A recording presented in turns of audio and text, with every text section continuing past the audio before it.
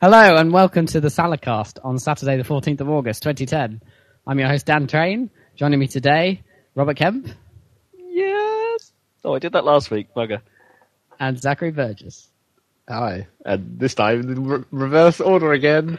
Yes, keep mixing it up. That way... That's probably why Rob just went, yes, because he wasn't prepared. Indeed. Fouling you up once more. Well, the fact that you said the exact same thing but in a different place makes it different, I think. Do you think? Arguably. Different enough? It's a different enough intro from last time. It's like a character with a catchphrase. If I was to go, yes, like 3 times, then that's a catchphrase. I just you already have. Oh, shit. Yes, you just did it the 3rd time. It's now officially your catchphrase, Rob. Yeah, maybe that's what I need to tag this episode with. This week on years.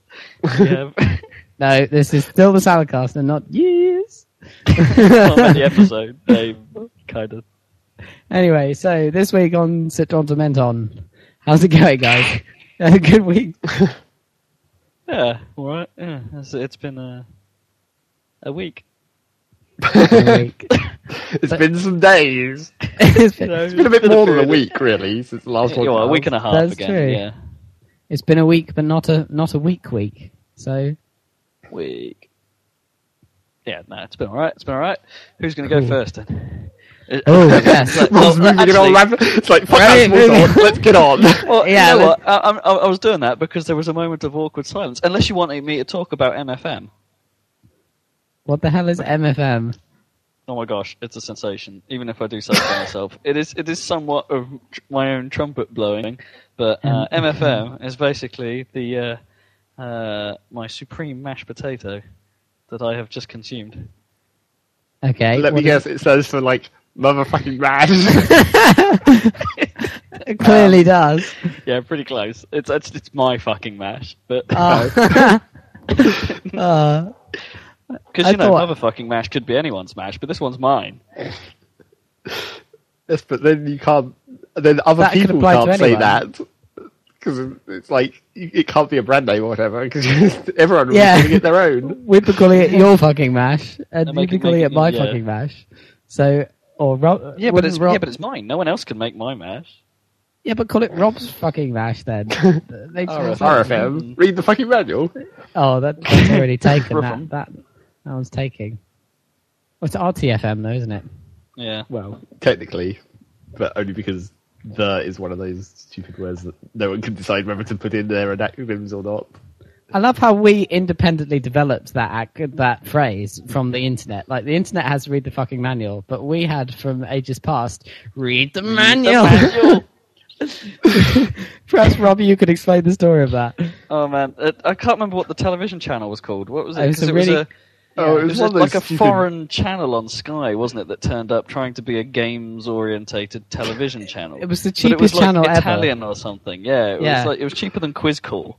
And they made their money by having extended quizzes, didn't they? Where you phone in on a phone line that costs and the answer was always D. Time. Yeah, that's the other thing. Yeah, there were always either 4 or 5. It's multiple choice questions, and there were always either 4 or 5 answers. And obviously, the answer was it was in the style of those TV quizzes where the answer is incredibly obvious, right? And the answer was there was a trend that the answer was always the 4th one down. So if it was 4 out of 4 or 4 out of 5 or D or whatever the 4th option was, it was always that one. Basically always happened. And yeah, it was just the most atrocious thing ever. And the read the manual catchphrase came from this program they were talking about, because they seem to get behind one of these free to play MMOs. These web-based ones, so they got quite behind it. And one time they had a phone in, so it was like a Q&A session about the game and stuff. You write us things and we'll tell you how to do it, kind of stuff, which is cool in principle, except for the fact they had a video link to this supposed guru of the game or something who'd been playing it for quite a while. A terrible video link. But yeah, it was a terrible link. It was like watching the first version of mobile phone video, that kind of shitty frame rate, terrible pixelatedness. Yeah. Except this guy was basically a giant douche. Because he wouldn't answer any question he was given in any kind of sane manner. He just sort of and tired out in stupid fashion. You couldn't understand half the thing you say. Yeah, you couldn't understand half the thing. apart from the one phrase where he was asked a question and he just went, "Read the manual." And that was the genesis of Read the Manual, which was our equivalent of RTFM, which is now internet standard. But I still like to say just in the classic voice. Oh, I remember what it was called. It was Games Network. Yeah, that's it, Games Network. Oh, and because it was it Italian or something? I don't know. I think it was Italian, or Spanish.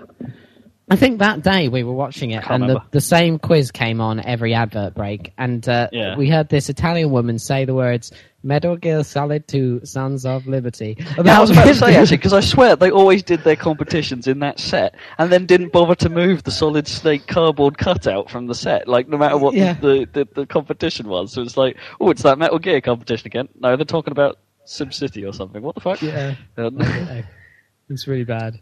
So, and I always remember they had this weird. I can't remember what it was for. It was like just a random bit of game footage or something that they just decided to show randomly. But it was called on this program called TNT or something, and which had the worst CG intro, basically Flash style intro to it, and had I think was it AC/DC or something? Well, yeah. Anyway, I can't remember what it was, but there's this rock song that's all good. Goes TNT dynamite, the TNT. Yeah, and it just sort of did. That was the coolest bit of the network, I think.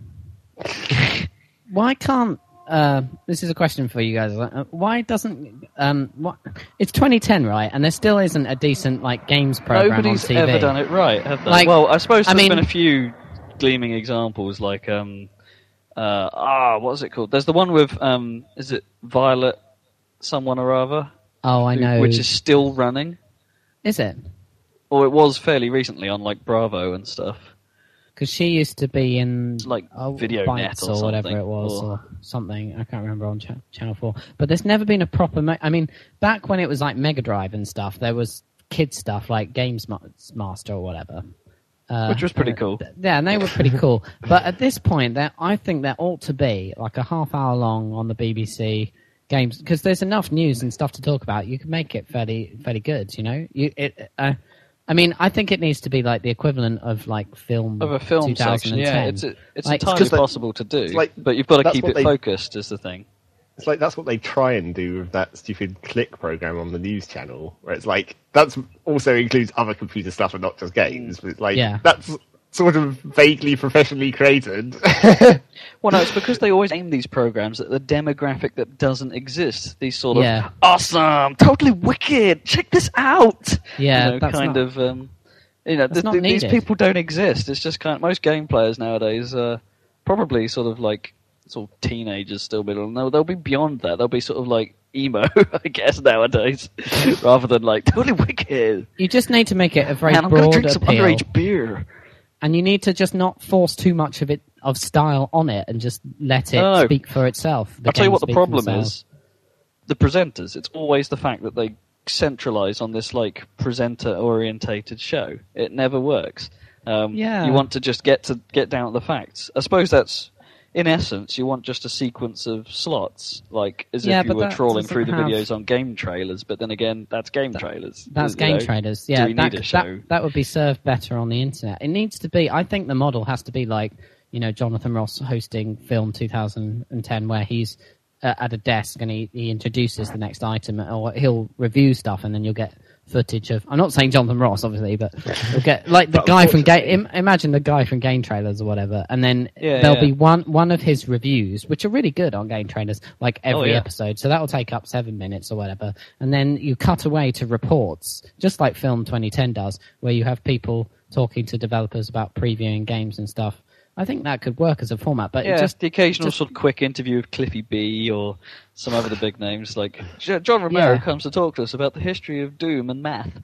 But you have to make sure it's not too wacky, because for me, even the Gadget Show on 5 is too wacky and zany for my taste. I can't. I don't know. It's still all right. The problem, the Gadget Show for me suffers from coming up next syndrome, where half the show is probably taken up by, we'll do this later in the show, and it's well, just do it. Seriously, I don't care. Surprise me.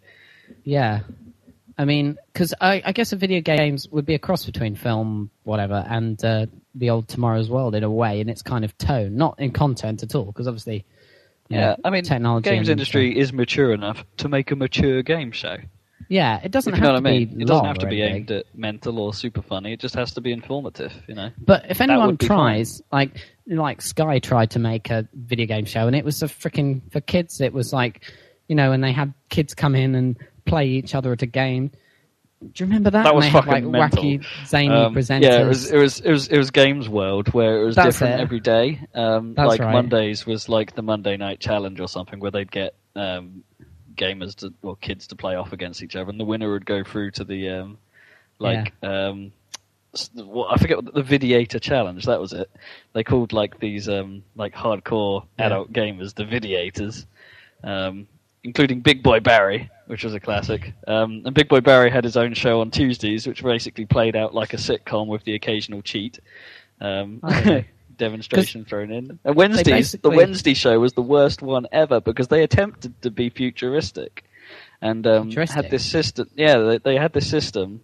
I think it was the first one of its kind where you could push a button on your touch tone telephone and a little box at the program would turn that into a game command. So you could attempt to play video games on the show using your telephone. It was totally disastrous. I've just realised who would host this program other than Jonathan Ross, because it has to be someone with some mainstream appeal, right? So Charlie Brooker could host it. But he already tried making his own show, yeah, which was Games Wipe was awesome. Yeah, that was okay, but my main problem with Gameswipe was that I thought the biggest success of Gameswipe, that one-off special, was actually talking about how games are treated on TV, which is what we're talking about. But his actual review stuff was obviously because it was out of date almost immediately, and that these are all the problems that a proper show would resolve, I don't know. And you couldn't have zero punctuation because it's too sweary, but, you could have little inserts like that. I guess Gameswipe might be part of the model, but that's the problem with those is they're very, because they had long, the bit where he talks about TV, talking, TV coverage of games, that kind of stuff takes a lot of editing and takes a lot of work. That's why there's only 6 episodes of Newswipe every year. But even then, they're quite impressively done though, because they're all mostly completely up to date, aren't they? So he pulls all the footage from the past week.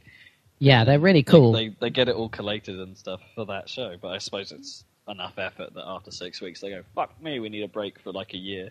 Yeah, you couldn't really make enough of that, and he's got his own job doing other stuff. But I don't know. But if you put enough into it, you could make a magazine program, I reckon, every week for a series, just like Tomorrow's World used to be, or whatever. True. Yeah, it doesn't have to be a long segment, does it? It could, if you condensed all of Newswipe into a small, into a considerably shorter, 5-minute section or something, then there's a lot less work to do. So, there are some topics the perception of video games that Brooker would be good covered, at. which are always changing, aren't they? Because there's always the games v art, games as art argument, and how the media treats it, as we mentioned. There's always something to talk about. Admittedly, we haven't had a Jack Thompson in a while. Well, we haven't in this country anyway. Well, no, true. We've been fairly lenient, but there was that hilarious thing in the Daily Star. Did you see that?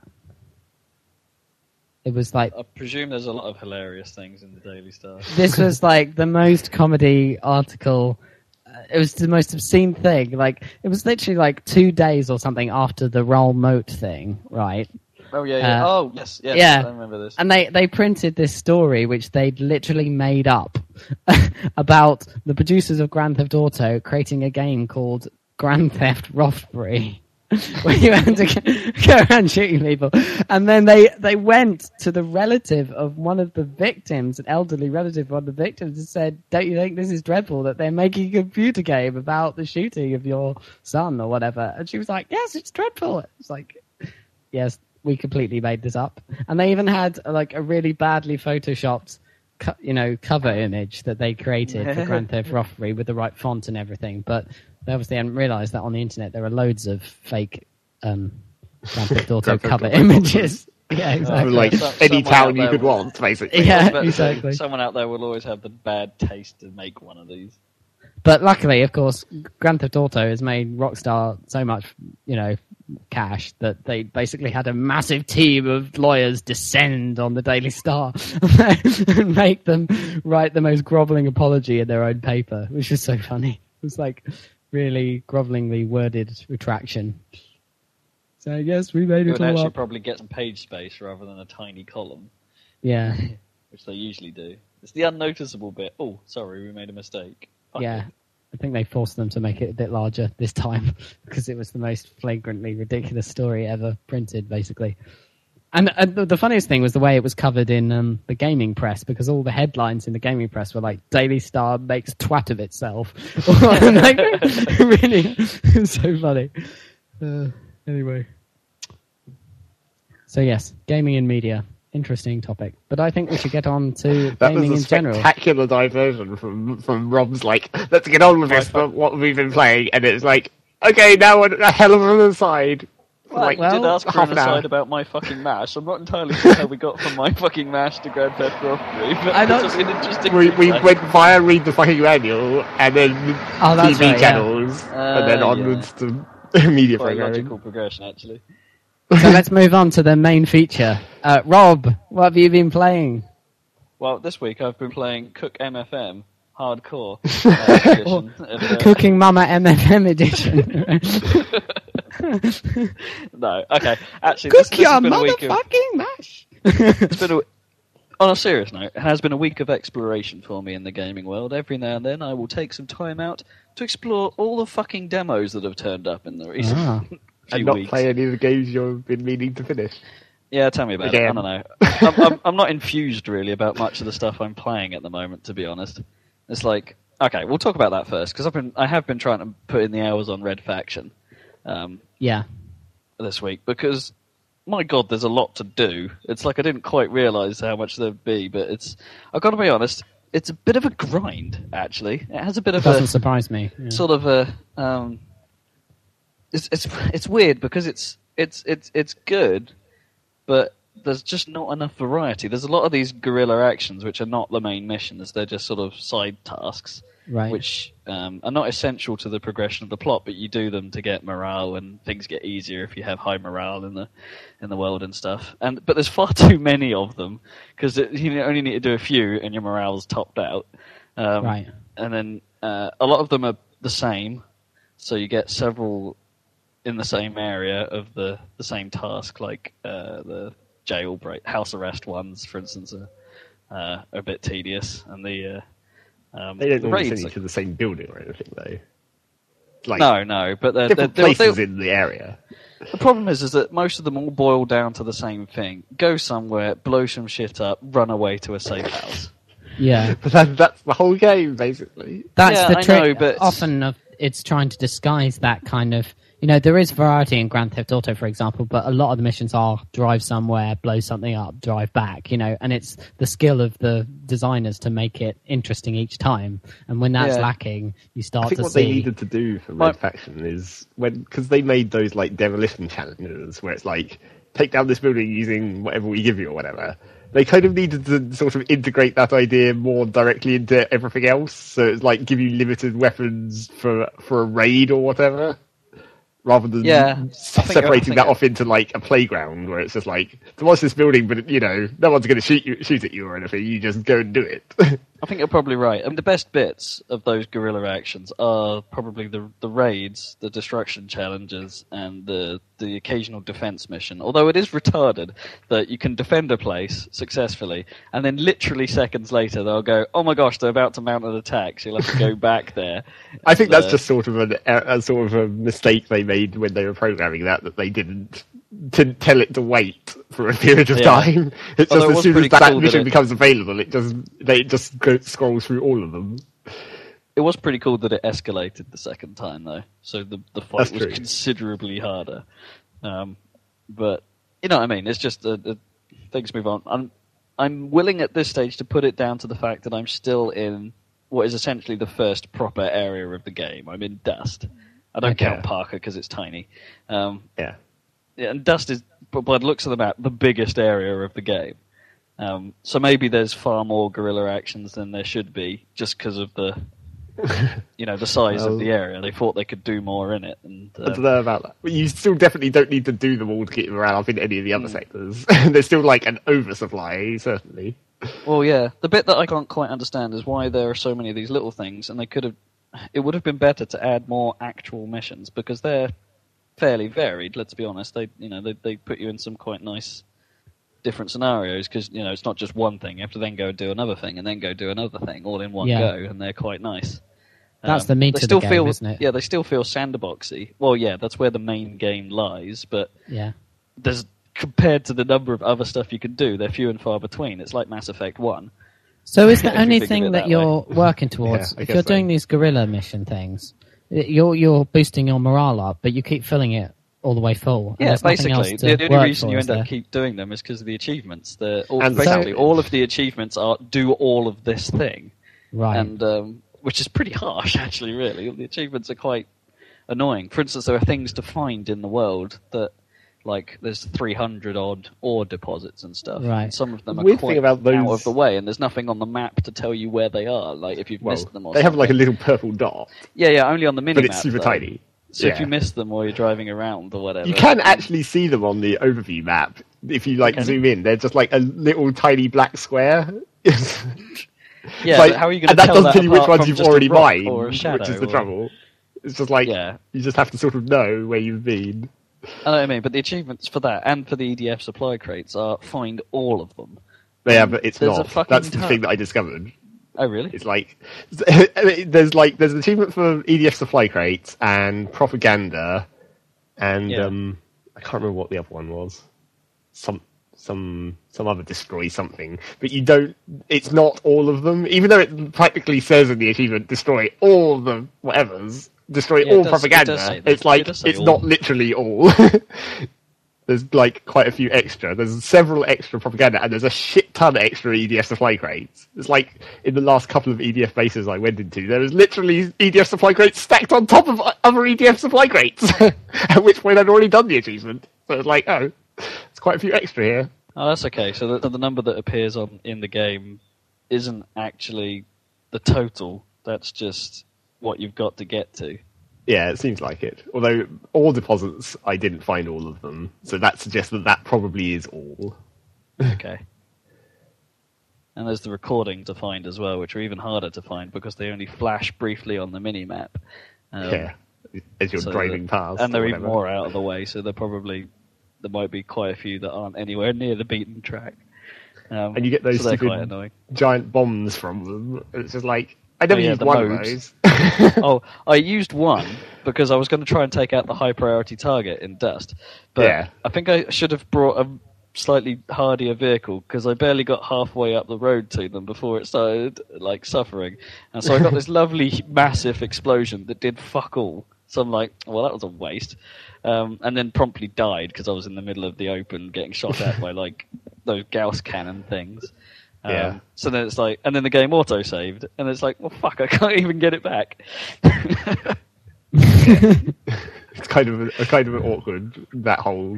It's like you could equip them, even what you'd think would be hardy vehicles like the EDF APC or whatever, and don't actually have very much health. So it's like even putting a fucking giant bomb on one of those is not necessarily the best plan. It's like really when you have. I love those dump trucks though. Oh, what, those huge ones? Yeah, because they're super hard. You can just run through everything. They're great. I kind of like how it's awesome where if you have a vehicle that has extra seats, you get all the gorillas climbing into it and sitting in the back of the dump truck as you drive along. That's kind of awesome. I did picture monkeys just then. I do apologise. Oh, gorillas! What? You just get gorillas in the back of a dump truck. They're playing cards for some reason. Well, of course. If you're going to have gorillas in a truck, why not play cards? One of them has a monocle. Yes, I imagine he does. I like how you're not combating that. It's just like, yes. And? But yeah, that was kind of a neat animation thing that they did there with how they climb in the appropriate spots in the vehicle and stuff. Yeah, there are some neat touches, like the conversations they have. Well, they're not really conversations, but the odd one-liners they say sort of change depending on how many people you have in the truck and things, which is kind of cool. like some of them also like usually there's like on the way to a raid or something we'll have more than one people, so there'll be one guy shouting commands at the others every now and then, like check your ammo. We're probably coming back in body bags. Real inspiring stuff. Yeah, they always sound so enthusiastic. Yep, and most of the comments are, "We're gonna die." They always whine a lot whenever you're like ramping off anything and hitting the ground slightly hard. They're like, "Oh yeah, like shut up, you pansies!" There was one time where I broke. You know, I put on the brakes, and someone in the vehicle just went, "Ugh!" Hey, yeah, that's because he was trying to deal. My coffee. He was trying to deal, and his monocle fell out. Oh no! My word. I say. Yes, that gorilla was not happy. Yes.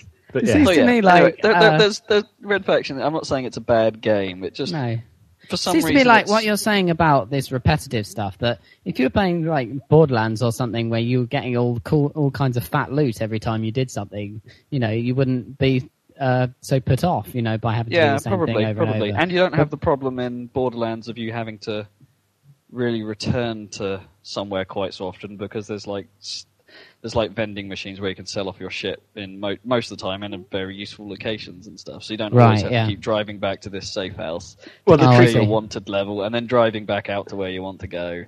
And the trick there, I suppose, might be that, well, the thing is, the stupid wanted level in Red Faction is the classic kind of like, you don't even have to like keep moving to lose it. It's like, if you get out of line of sight and then you just sit there for a while, it just goes away. Yeah, but that takes a very long time. It's almost easier to drive back to the safe house half the time.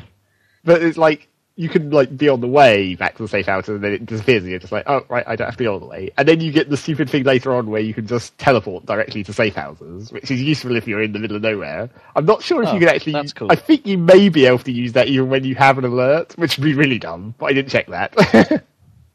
Yeah, you just finish destroying some serious shit and then you just go, teleport out of danger. Ha-ha. Yep. Just like, ding! I have to say, fucking cheap. It's like I finished Red Faction this week, so I can talk about this as well conveniently, just to link this in. Wait, are we gonna have to shout spoiler alert first?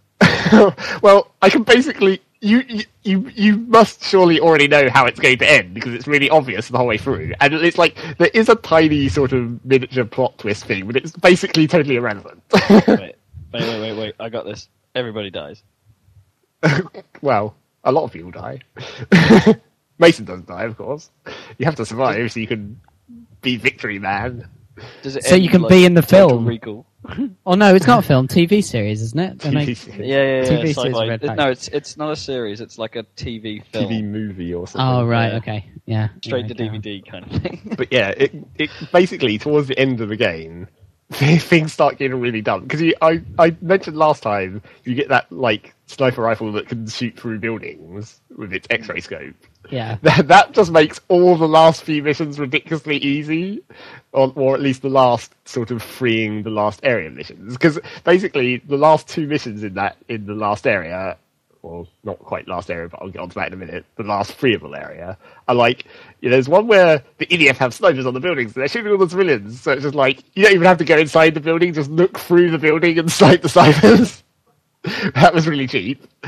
And then there was another one where it's like, the civilian council are having a meeting in the building. They're all traitors. We have to kill them. So it's like, and again, I'm just going to sit on top of this hill, look through the floor of the building, and snipe them from miles away. So it's just like, lol, sniping.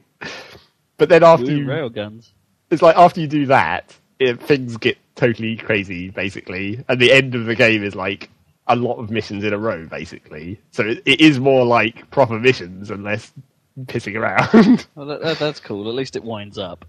Yeah, it does wind up pretty insanely. It's like, drive this tank to the top of a hill and fight the big bad guy at the end, and he's in the tank.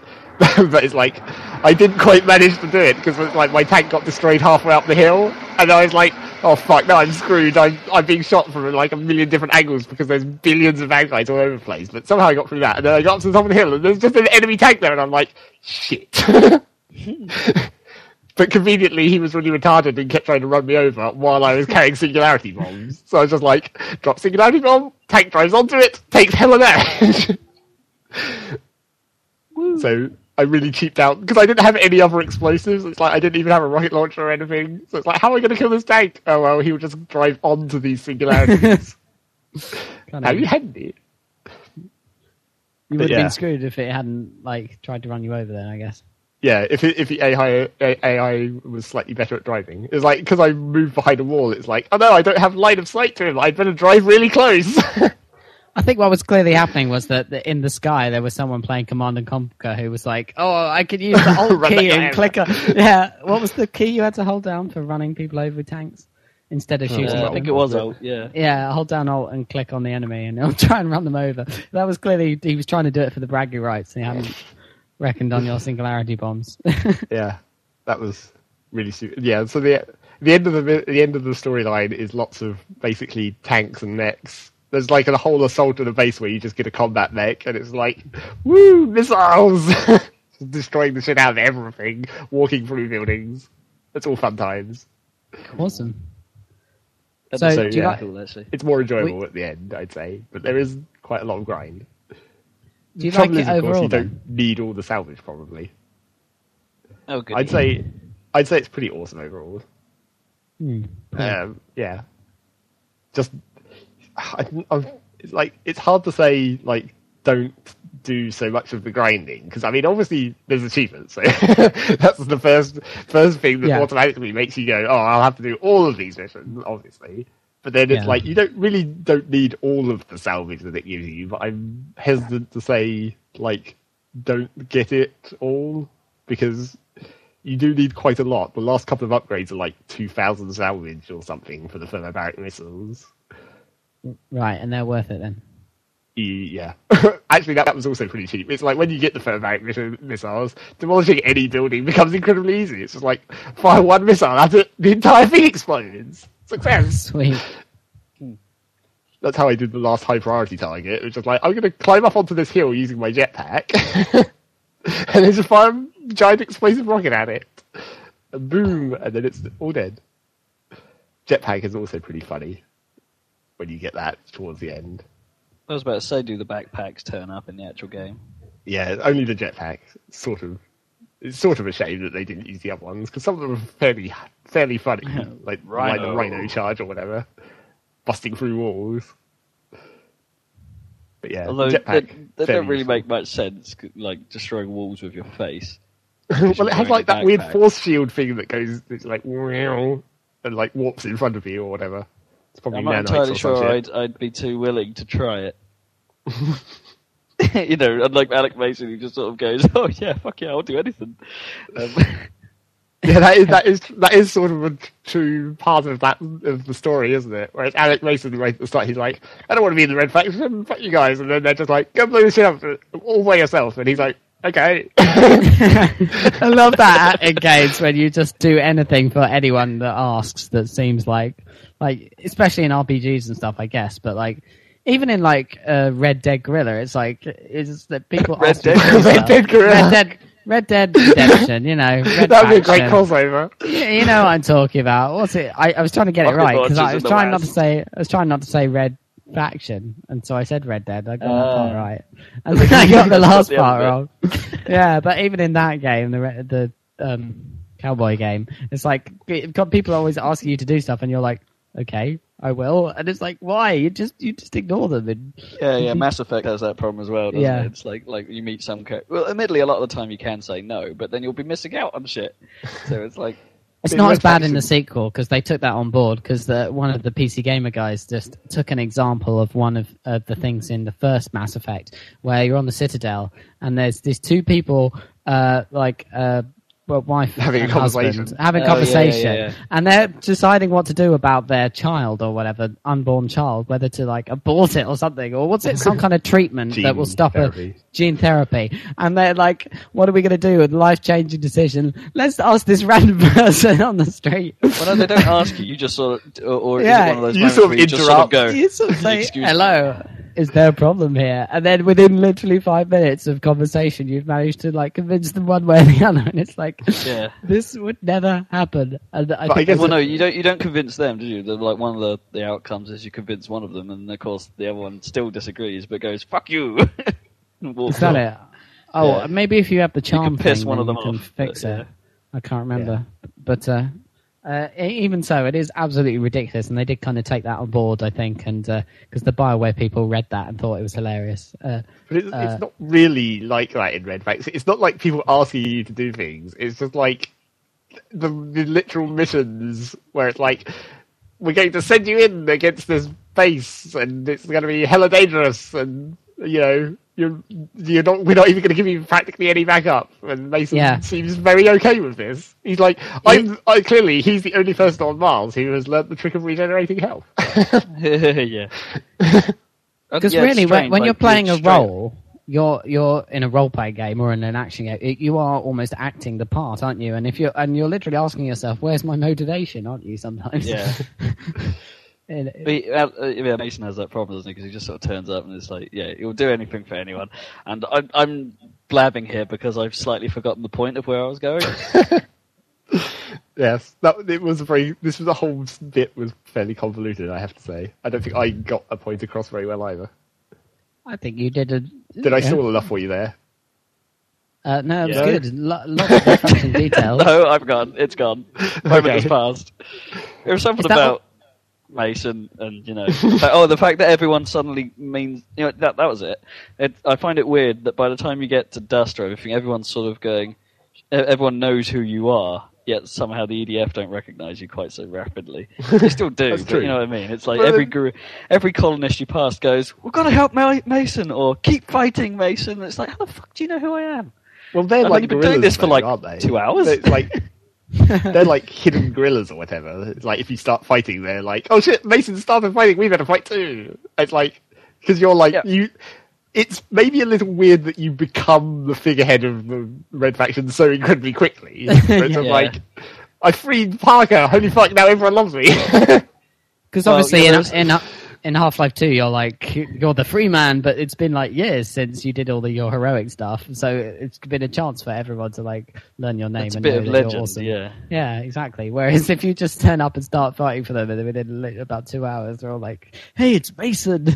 Let's fight with him." Maybe if you've done something more impressive at the start, rather than just demolishing an old building, and then running the fuck away, towers over. That was basically it, wasn't it? It's like destroying some stuff and running the fuck away. That's what you did. Oh, very heroic. Yeah. Nice one, Mason. Cockblock. Is he called Mason because, he's the opposite of a Mason. He destroys buildings, doesn't he? So he's not really living... There's some irony there. Is that it? The sledgehammer? Yeah. What's the masonry symbol? It's like it's a measuring thing, a compass thing, isn't it? I think, isn't it? What, the stonemasons, you mean? Yeah, or whatever, yeah.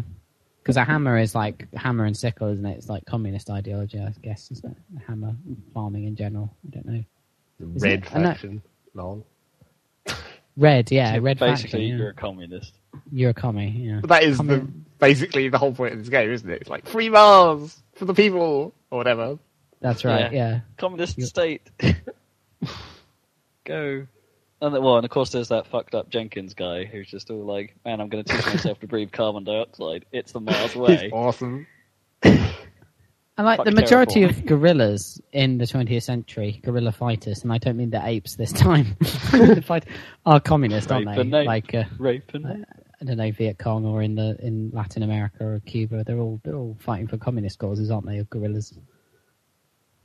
That's only coincidentally because communism isn't so popular as, all the other. So they become the smaller party. Oh my gosh, THQ are communist. It's not like if democracy was the smaller party, they would be incapable of having guerrillas. That's true. That's true. No, actually, I think it's like the best of two worlds, though. They've got dictatorship versus communism. It's like, in that respect, communism's probably not so bad. Oh no, communism is great if you can get it to work. It's just nobody ever manages to get it to work. It always devolves into authoritarian because you can bet after the end of Red Faction that they'd be all totally fucked. It's mainly because they fuck up so much infrastructure in their guerrilla raids. It's like, I'm going to destroy this garbage disposal plant and the mining facilities and the diggers. It's like, so what exactly are you going to do after you win?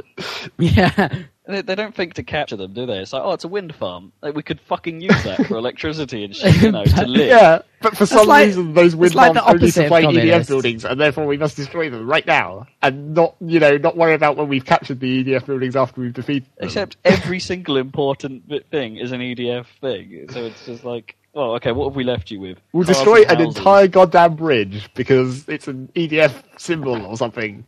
Yeah, that's a good plan. That's helpful. How do we get across the ravine now, bitches? Fortunately, you just drive around. Oh yeah, jetpack. Everyone has jetpacks. Fortunately, there's not a road that goes around the edge of the ravine. It's just like, it's a longer route. It's a communist state, though, so jetpacks for everyone. Yeah, obviously. If you have the means, I guess if you destroy all the factories, it's going to be hard to build these jetpacks, isn't it? Yeah, and yet you can make everything out of salvage. So I guess you just need that Solania woman to make everyone jetpacks. That'll only take quite a long time. So do they make food out of salvage? Well, I guess you don't really see where they get food, or all these how they have beer all the time. Like colonists constantly drunk and like staggering around holding beers. It's like, where do those come from? I think that's just how they're animated. What, you mean? Badly or swaggery anyway. Or drunken. No, they don't do. You distinctly see, holding beers and. Oh, okay. Oozing. I haven't got that far then. Well, you might just not have noticed because you don't really see. There's not really very often in Red Faction where there's civilians just walking around normally. It's like normally they're just like running in fear or whatever. Of all the shit that you're just exploding. I swear there was one time where I just turned up somewhere, got out of a car, and someone ran away, and it's like, okay. I suppose everyone knows me, so they were just running away from the inherent explosions. Yeah, what was coming? What was inevitable, yeah. I have to say, it's like following on from what you said last week about the getting out of car physics, some of that is hilarious. I mean, while it's pretty cool that how sometimes they animate getting out of the car depending on which way it's orientated. Like if you flipped it or something, the way they get out is kind of cool. Yeah, like they crawling out of the window and stuff. However, sometimes you can park it at odd angles. Like I managed to get the car on its side, basically up a mountain, and get it wedged on a rock or something. So I got out the door. He got out nice and casually into thin air, and then promptly fell over in dramatic fashion. And sort of fell pretty much down. Ragdoll time. Yeah, that was quite funny. And there was another one where I opened the door of a car, except I think the door of the car hit him on the way, so he just sort of flew off. So it was like, donk. That was quite funny. Casual. Also, but I'm a bit annoyed. The controls for getting into vehicles when you're in a stress is a bit finicky as well, because you have to not push any movement buttons after you get it, otherwise it thinks you're detaching. Yeah, you have to commit. It's like you press the get in button, and then you have to not press anything until you're in. Yeah, and it's too easy for you to just keep pushing towards the vehicle. It's sort of say, get in, you fucker. Yeah. And does that cancel the I want to get in then if you're pushing towards it after you've pressed it? Yeah. Apparently I sound like Alan Partridge. I'm being told I sound like Alan Partridge from afar. Well, Alan Partridge is on the radio, so might be appropriate. Radio Norwich, isn't it? That was the fictional. He was fictional DJ on Radio Norwich, BBC. For you American listeners, is that right? Yes. And did you hear that Stephen Fry has joined the board of Norwich City Football Club? Boo. Along with Delia Smith, who's been there for years. Why is everyone obsessed with Norwich? I don't know. Is it like celebrities? Fuck yeah, Norwich. I don't understand why, but never mind. Well, it's not the Chuckle Brothers, so we're probably still good. Oh man, just imagine if they took over Ipswich. There'd be a new dawn. They supported tiredness. One of the northern teams, presumably. Burnley. It may well have been. Could have been any of them.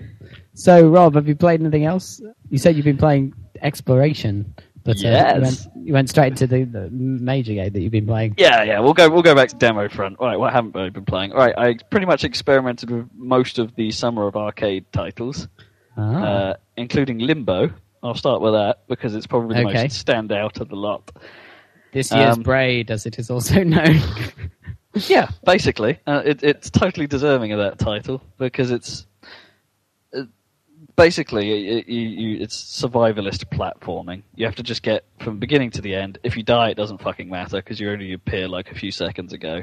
Okay, cool. Like at the start of each section. So it's quite nice. It's just essentially puzzle platforming, a bit like Braid. You just got to try and work out how to get through the level, not so much pick anything up, just how to get through that particular section.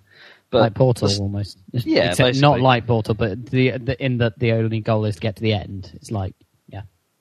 But yeah, its defining features really are the physics engine, which is pretty cool.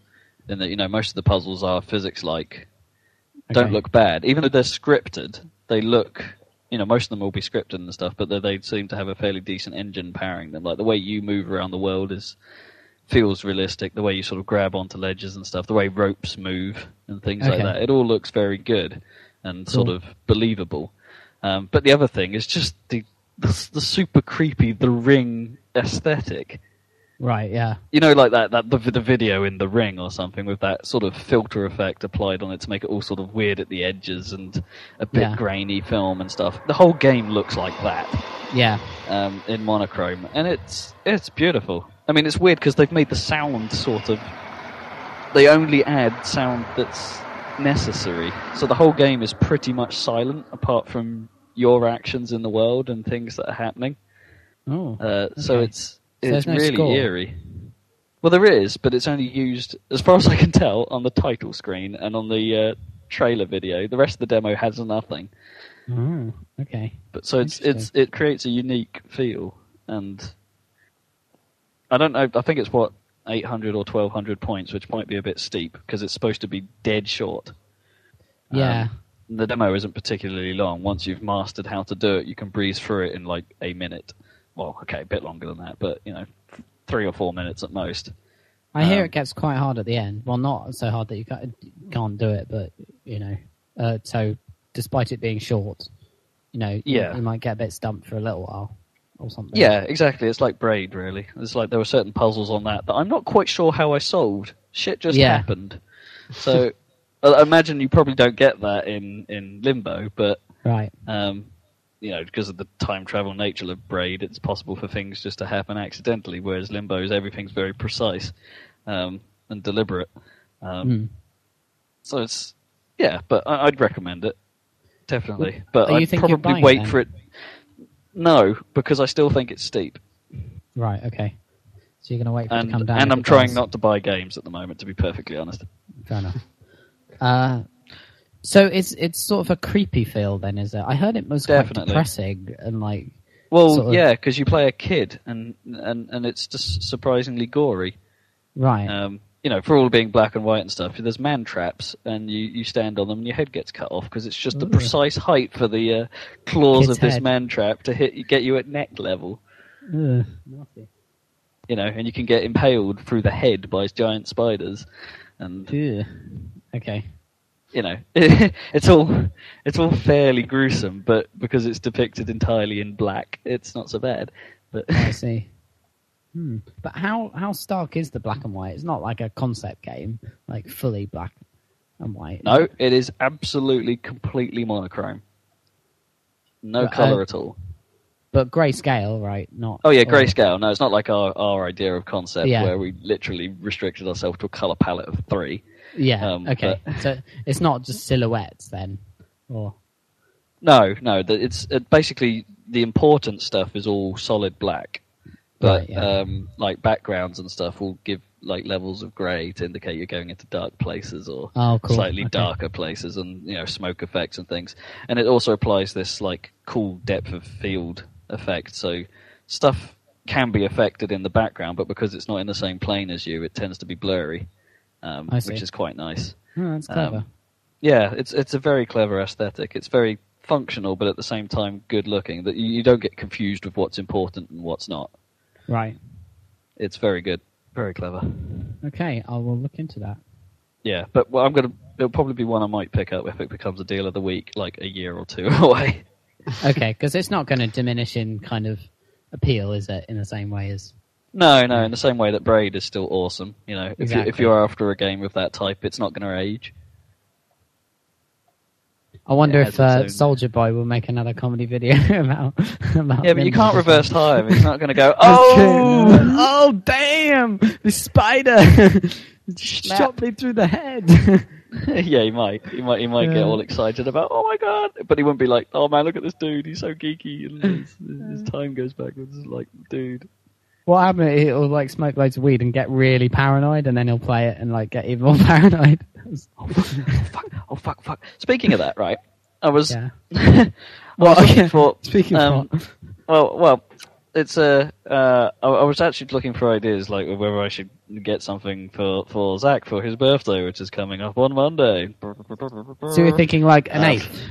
Well, yeah. Well, no, I was thinking like, well, should I get him like a gift game on Steam? And this might be giving it away a little, because I basically sort of like started to run out of ideas and thought, well, there's not really anything here that falls into a Zach-like category.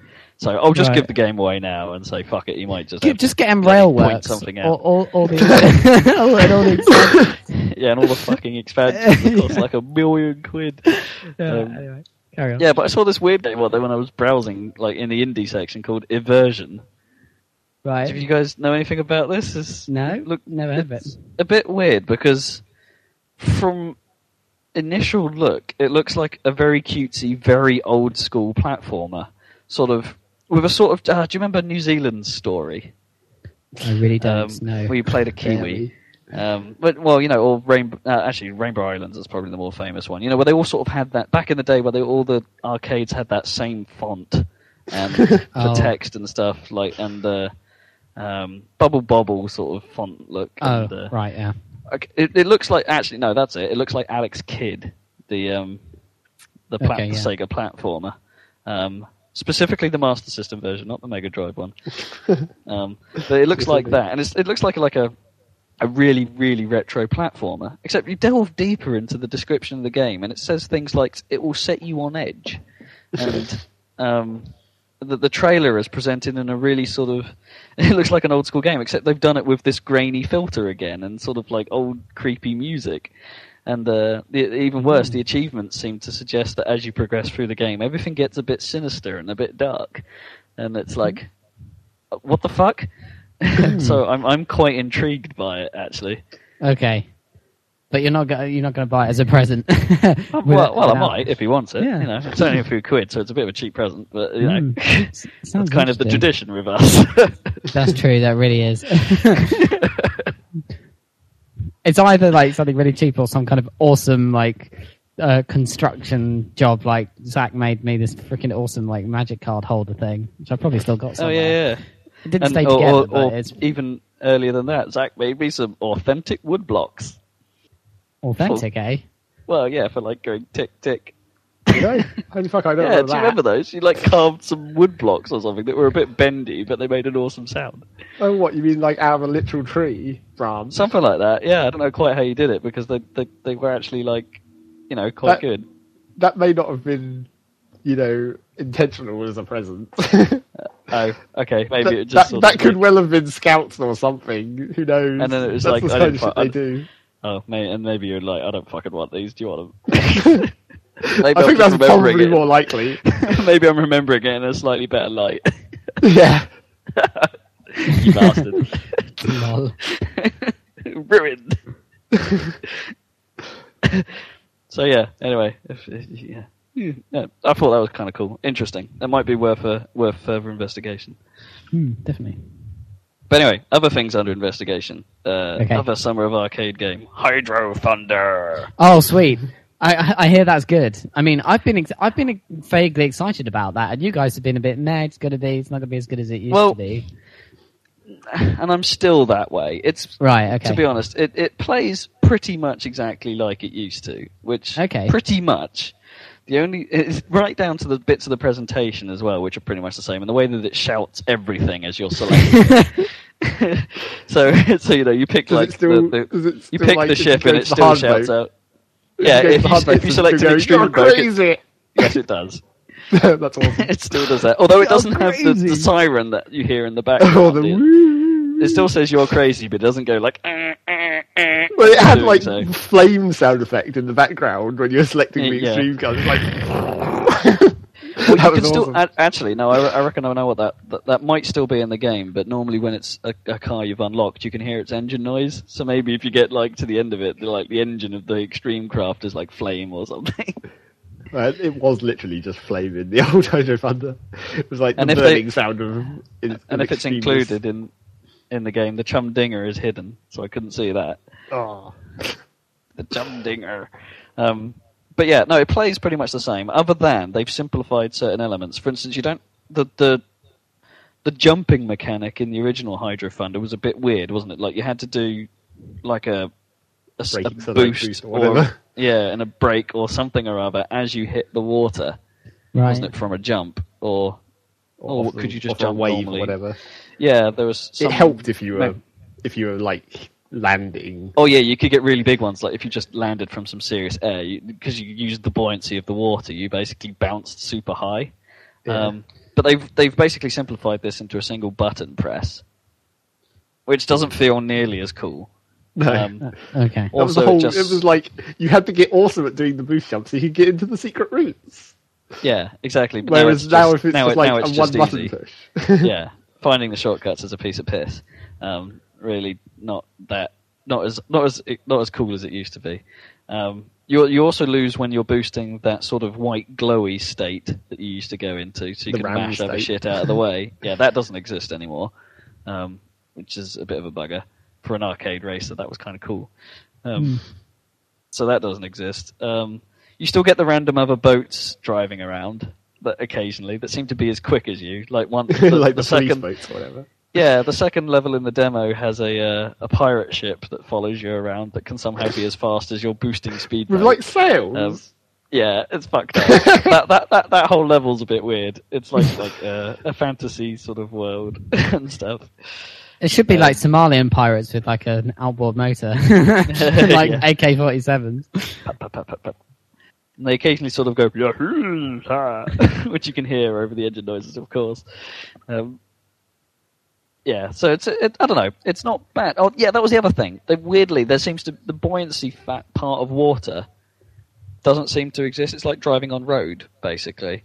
Like you don't sort of bounce around as much as you expect on the water, except when there's like a big wave or something that sort of actually causes you to get air or something, and then you end up going straight into a wall. But generally the water isn't that great. Like if you jump from a big height or something, you sort of expect to go under the water a bit and then bounce up. But no, you just sort of go boosh, and you're driving as normal, like with no real bounce to it. There's something wrong with the feel, and that's not as cool as it used to be. I mean, that's the sort of thing you'd think they could improve with modern technology, like the water. Yeah. Not just graphically, but also physically, if you get my meaning. Yeah, while I totally understand what they were going for, it is a proper Hydro Thunder game in the sense that they've got everything right apart from the feel. And maybe it's just me looking it through with, like, retro eyes or whatever, but it doesn't feel the same as I remember it. Okay. For better or worse, maybe it's a better control system, I don't know, but it's not. I was expecting that same sort of slightly loose handling, because you expect from water and stuff. And right, yeah. Don't know about it, to be honest. And again, I think it's $1,200 again, so it's a reasonably higher priced Eklar game. Interesting. Okay. Moving on. Death Spank. The game with the most retarded title in history. Death Spank. Okay, I have to give this one serious props. It's doing a very good thing here. Action RPG, developed by the same guys that did Penny Arcade Adventures.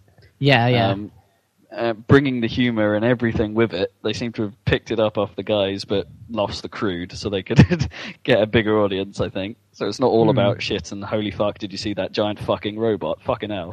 And hobos kind of pissing on things. And hobos meat, and and a urinologist, and and motherfucking mimes. It's all of that is gone, but that doesn't mean it's not funny. It is still very, very funny. Like, you think it's funny?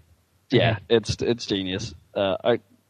Just like when you go to, how a lot of games will have that unlock the game screen. It doesn't just have one of those. It has a quote that goes with it and things like that. Like Death Spank will say things, he's the hero of the game, by the way. It's not just the name. Like, the hero is actually called Deathspank, and he'll say like a quote to sort of make you buy it. Like one of the first ones I heard was, "Here's one: you have the opportunity of saving the world with your wallet," and which is kind of cool. But the cooler one was, "If you buy just one game this year, you're not playing enough games." Didn't actually have a sales pitch at all. It's just, there we go. That's fair enough. Okay. But yeah, it's very cool. It's quite simplistic in that it's like it plays a bit like a hack and slash, but with Z targeting, so you can target who you want to hit, and or L so it's, targeting, as I guess it would be. So it's not played. Penny Arcade, it's not played. No, definitely not. It's not like a turn-based RTS. It's more of an action RPG, and so you control yourself in the world. It's right 3D, and everything happens in real time. Yeah, and like the first thing you have to do is take out a squad of vicious chickens. Which are quite satisfying. Okay. Walk, to save this poor demon witch's dragon larvae. Because these vicious chickens are supposedly eating them. But I don't know, it's a bit strange. But yeah, it looks like it's got a lot of promise. I'm going to have to try this to be convinced, because yeah, it sounds that's quite the thing. retarded from this end. But... It is hard to describe. You resurrect in outhouses. They're your save and load points, basically. When you die, you come out of a toilet. Oh, great. Lovely. Yeah. It kind of reminds me a bit like, do you remember the Tick cartoon? Yeah. It has more than a passing resemblance to that. Like, Deathspank actually looks a little bit like the Tick. Like the Tick, okay. But I think it's good. It left a good impression. It was kind of satirical, wasn't it, of the superhero kind of genre at a time when that was, unusual. I guess you get a lot of, now you've got superhero movies, you get a lot of popular culture like sending up of the superhero genre, but at the time when the Tick was around, there weren't many send-ups of it. It was all quite serious. Not serious, but, comics were comics. And then you had the Tick, who was like, crazy or whatever. Yeah, the Tick was unique at the time, but now it's a kind of trodden path. But I don't know. I still think it's, when done well, it still works, and this is a good example. So is Deathspank a superhero then, with a really bad name? Self-proclaimed superhero who spent his life adventuring around, going through untold heroic acts, such as staying in the desert for a week. Turns out he stayed in Las Vegas, but never mind. I guess Kick-Ass would be an example of a modern kind of send-up of comic book characters, wouldn't it? Kinda, although that wasn't really a... It's hard to say, isn't it, with Kick-Ass, because it wasn't really a piss take. It was just sort of this could actually happen. Yeah. Well, to a point. Apart from the jetpack Gatling gun, but... yeah, that kind of stuff. And the ridiculous stereotype gangster characters who are so hilarious. Yeah. Oh, true. So Deathspank. But anyway, that's quite promising, and the presentation has definitely gone up a notch since the Penny Arcade days.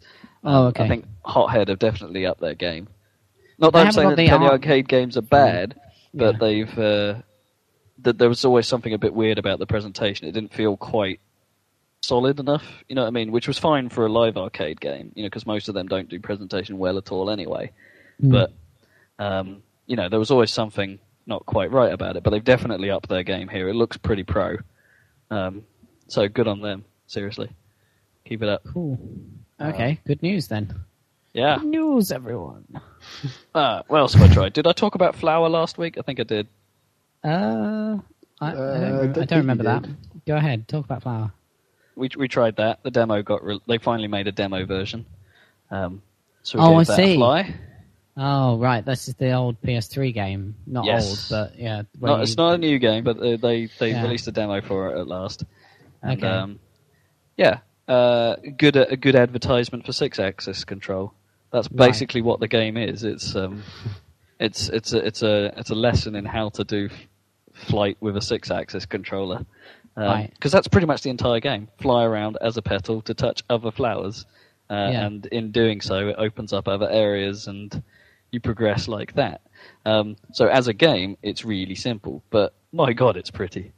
Right. Just the I don't know. There's something. It's not like they're very massively impressive graphics, but there's just an aesthetic niceness to all the wavy grass and all the flowers. It makes you wish a place like that existed.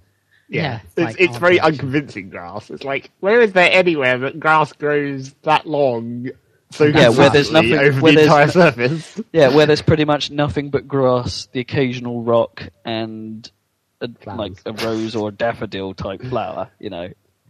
I think the game itself, not just the demo, but I think if you play through it, it has like an eco message where things start to look definitely. not so nice or something, doesn't it? The game starts out as you in a sort of bustling city and everything. Your flat has like a broken window and stuff. And after you complete the first level, everything fixes up a bit. The town gets a bit cleaner, and it does carry a bit of an ecological message where it's like, well, keep it clean, guys. Keep it green. But do you think 6-axis flight is actually viable for a normal game? I say normal. Sure. Theoretically, the 6-axis controller is just as good as the Wiimote for most of the stuff when you use the Wiimote on the side, for instance. Right. Like for Excite Truck style control. Oh God! If you imagine, not my personal favourite, but yeah. But yeah, no, that was cool. You guys played a lot of that when that came out. Excite Truck was fun. Totally awesome. Back when you actually had the Wii plugged into your TV. It is plugged in now, but yeah, there was a large period where it wasn't. Shows how much it gets used these days, other than for Smash Bros. Yeah. But yeah, no, the 6-axis is totally capable of doing it, and it does it well, and it's responsive and works easily. I thought, because it's supposed to be a fairly intuitive control scheme and Flower's supposed to be a fairly relaxing game, that Naomi, my other half, who's a female non-gamer, might be able to handle it. And I got to admit, for a relaxing game, for me, as someone who knows these things and picks them up like nothing, it was an infuriating watch. Yeah, it's impossible trying to watch people who can't play games. So even with the motion control, you'd think that would help, and I guess it does to a certain extent because you're not pressing buttons or anything. Yeah, but there's something weird about it. I don't quite understand it. It's like the reaction times are slower than... For some reason, when they're playing a game, the reaction times get so unbelievably slow. It's like if you're in real life and you're walking and someone gets in the way or something, it's like an instant reaction to just dive out of the way or something. So it's not like... It's not like anyone has slow reaction times generally, but then you put that into a game world in a fairly sort of believable scenario that all you're doing is floating around and you're wanting to control where you go, and some reason that just fucks their minds right up. Well, I'm not even sure that Flower is the most simple sort of motion control anyway, because it's sort of... Well, okay, it is 3-dimensional, which I suppose could be, and it is constant. You have to. You can't just stop doing it. Yeah, it's not like, for instance, like my parents got quite good at playing like Tiger Woods on the Wii, and that's like you set up for the shot or whatever, and then you do the actual motion, and it's like so that's sort of a casual game where because it's not a constant thing. It's like you're you're able to prepare yourself to do the whatever it is that's required of you. I suppose for a game like Flower, you need this concept of the center point. If you see what I mean, that in order to fly in a straight line, you need to train yourself. Yeah, well, it's not just that. When I mean the concept of the center point, you need to know where to put your hands in order to fly in a straight line, for instance. So you're not tilting left or right, you're not tilting up or down. There's no and returning to that point, returning to that point can be quite difficult. But the bit I don't understand, with new gamers is that you put someone on a steering wheel game, like Gnome tried Forza. A long time ago when I had the Xbox wheel out. Or was it Grid? No, it might have been Grid actually. Which I'll admit isn't the most realistic handling in the world. No. But they do that snake action, and she can drive a real car. I know. I've got my dad to try. But then that's another sort with the steering wheel. He can't do it. It can't. That's another sort of feedback. It's like because possibly, but even with force feedback, driving, it's you not don't get the same as. Yeah, but possibly. But even driving, if you're driving a modern car, even like my 06 Focus, which isn't like the most high-tech vehicle in the world or whatever, there's a certain pull to center, but there isn't really much else you feel that's essential to you to going the right way. I suppose you get I suppose you get the slight G's in real life. Yeah, there's no feedback to your body to tell you when you're in the middle in the computer game. But I can't believe that those. Say if you're traveling slowly or whatever, because you couldn't even do it driving slowly. It's like when you're going, there can't be a massive amount of G-force if you're like just casually turning, like gentle curves or whatever. I think it might be to a certain extent. Sometimes it's just 3D worlds confuse people who aren't used to them, and Naomi would probably be fine with playing a bit of Tetris or Mario Brothers, for example. Or two-dimensional space, you mean? Yeah, and then you have to step up to the 3D because the first time because it's quite an unusual thing if you're not used to it, putting yourself into navigating a 3D space. I think it's easier for men as well. I think that's one of the reasons that. Well, yes, there's good logic for that, isn't there? Because supposedly we're much better at spatial awareness than ladies. Yeah, well, yeah, exactly. And when it's not even a real space, like I can think of video game levels that I haven't played for years, like Mario 64 or something, and I know the layout and I know where the things are. I know the landmarks. Yeah. But a lot of people, women tend to navigate by landmarks rather than by knowing relative spaces between things in their mind. They're more like, there's the pub, there's the, you know what I mean? And that's how they get around. Yeah. I remember the place rather than the geometry. Exactly, the geometry, and that's what's key in modern three-dimensional computer games, and I think it is a barrier in some ways to get that. I think it's one of the many reasons. The other reason, another obvious reason, is games are targeted directly at guys, marketing wise. Yeah. Like no girl is going to pick up Modern Warfare 2 on a shelf and think, oh, this is for me, are they? Generally not, no. I say no girl, maybe some, but I don't know. Anyway. I know what you mean. But there's not many that would actually sort of, if we were to say stereotypical women at the risk of becoming a bit sexist, no one's going to like guns. They want. But that's not their fault for being women. It's the fault of the people marketing it to the men, and they're only doing that because they know they can make more money that way. And know that's where the demographic is. Yeah. So it's a vicious circle in that respect. But yeah, new gamers in 3D worlds, you definitely need to ease them into it, and especially the first-person shooter controls of looking up and down and moving around, which has migrated to consoles only relatively recently since sort of Halo. That is a skill in itself that's like learning to ride a bicycle. I mean, once you've got it, you're fine. But at first, you're spinning around and, looking into the sky and, strafing. Yeah, look centering is a difficult one. Yeah, and you just don't, The other complication is just general two-thumb coordination, I'd say.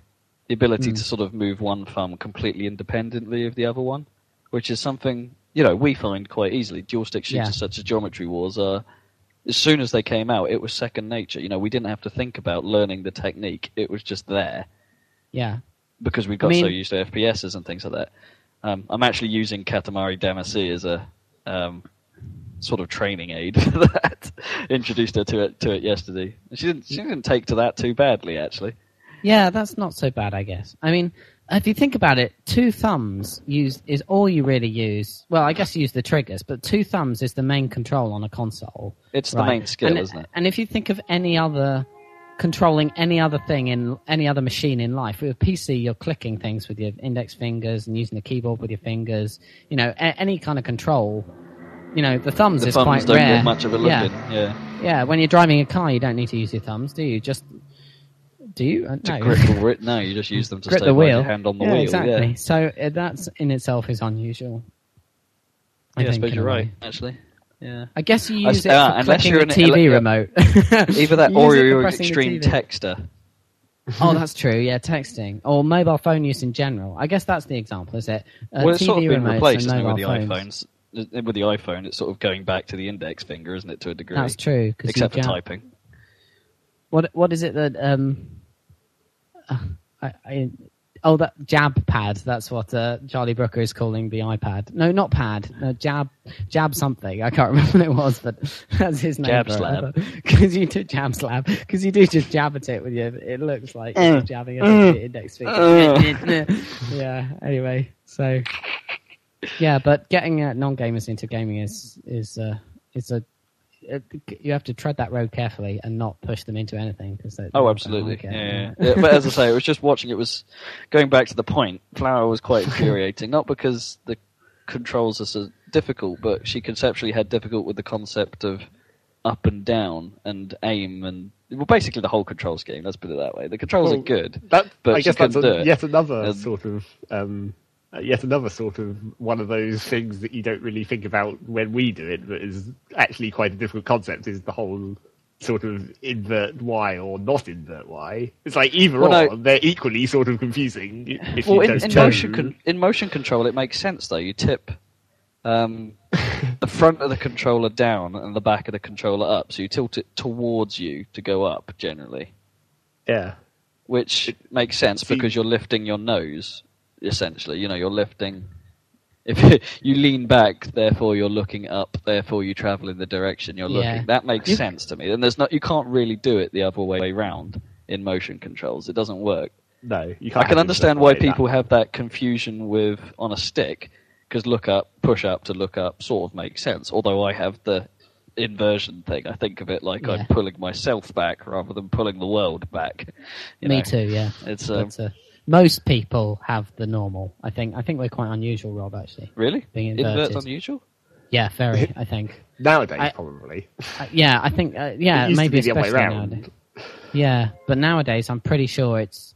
I'm not sure I know anyone else apart from you. Because you're not inverted, are you, Zach?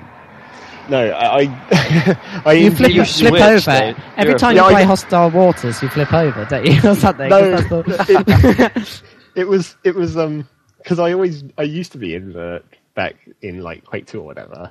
Yeah, you couldn't be asked to keep changing the option. Well, that was probably one reason. But actually, Dan, you used to play normal as well, didn't you? Back in the Quake 1 days. I seem to remember me having to switch it whenever we swapped players.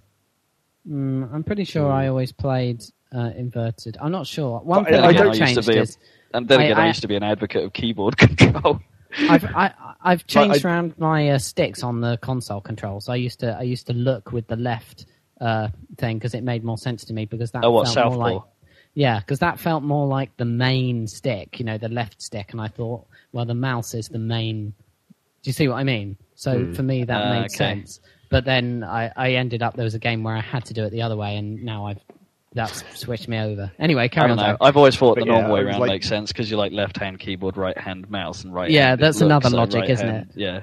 Whatever logic works for you, basically. Yeah. But I don't remember what... it's one of those things where it's like, I can't remember how I first learned how to do it all. Like, what game would have been the first one where I was learning how to do mouse look or whatever. I distinctly remember... Oh no, I guess that was after Quake 2 even, but... I distinctly remember teaching other people how to use mouse look when they were using the keyboard only. It's like, no, you fools, use the mouse.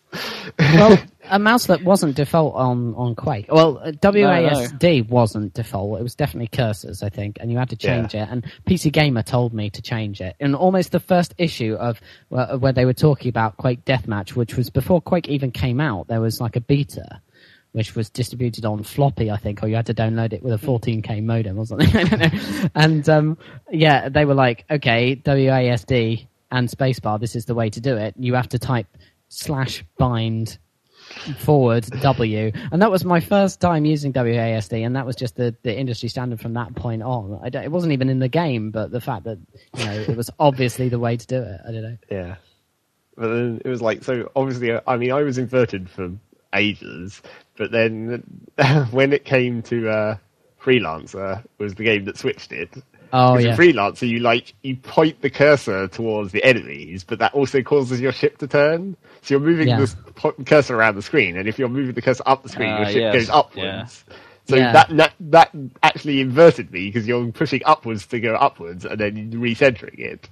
So it's like, that's how I came back to the normal non-inverted way. Yeah, I had that problem around that time as well, very slightly, because Freelancer kind of fucked you up because of that. But then the way to get around it is to focus on the fact that you're moving the cursor, not the ship.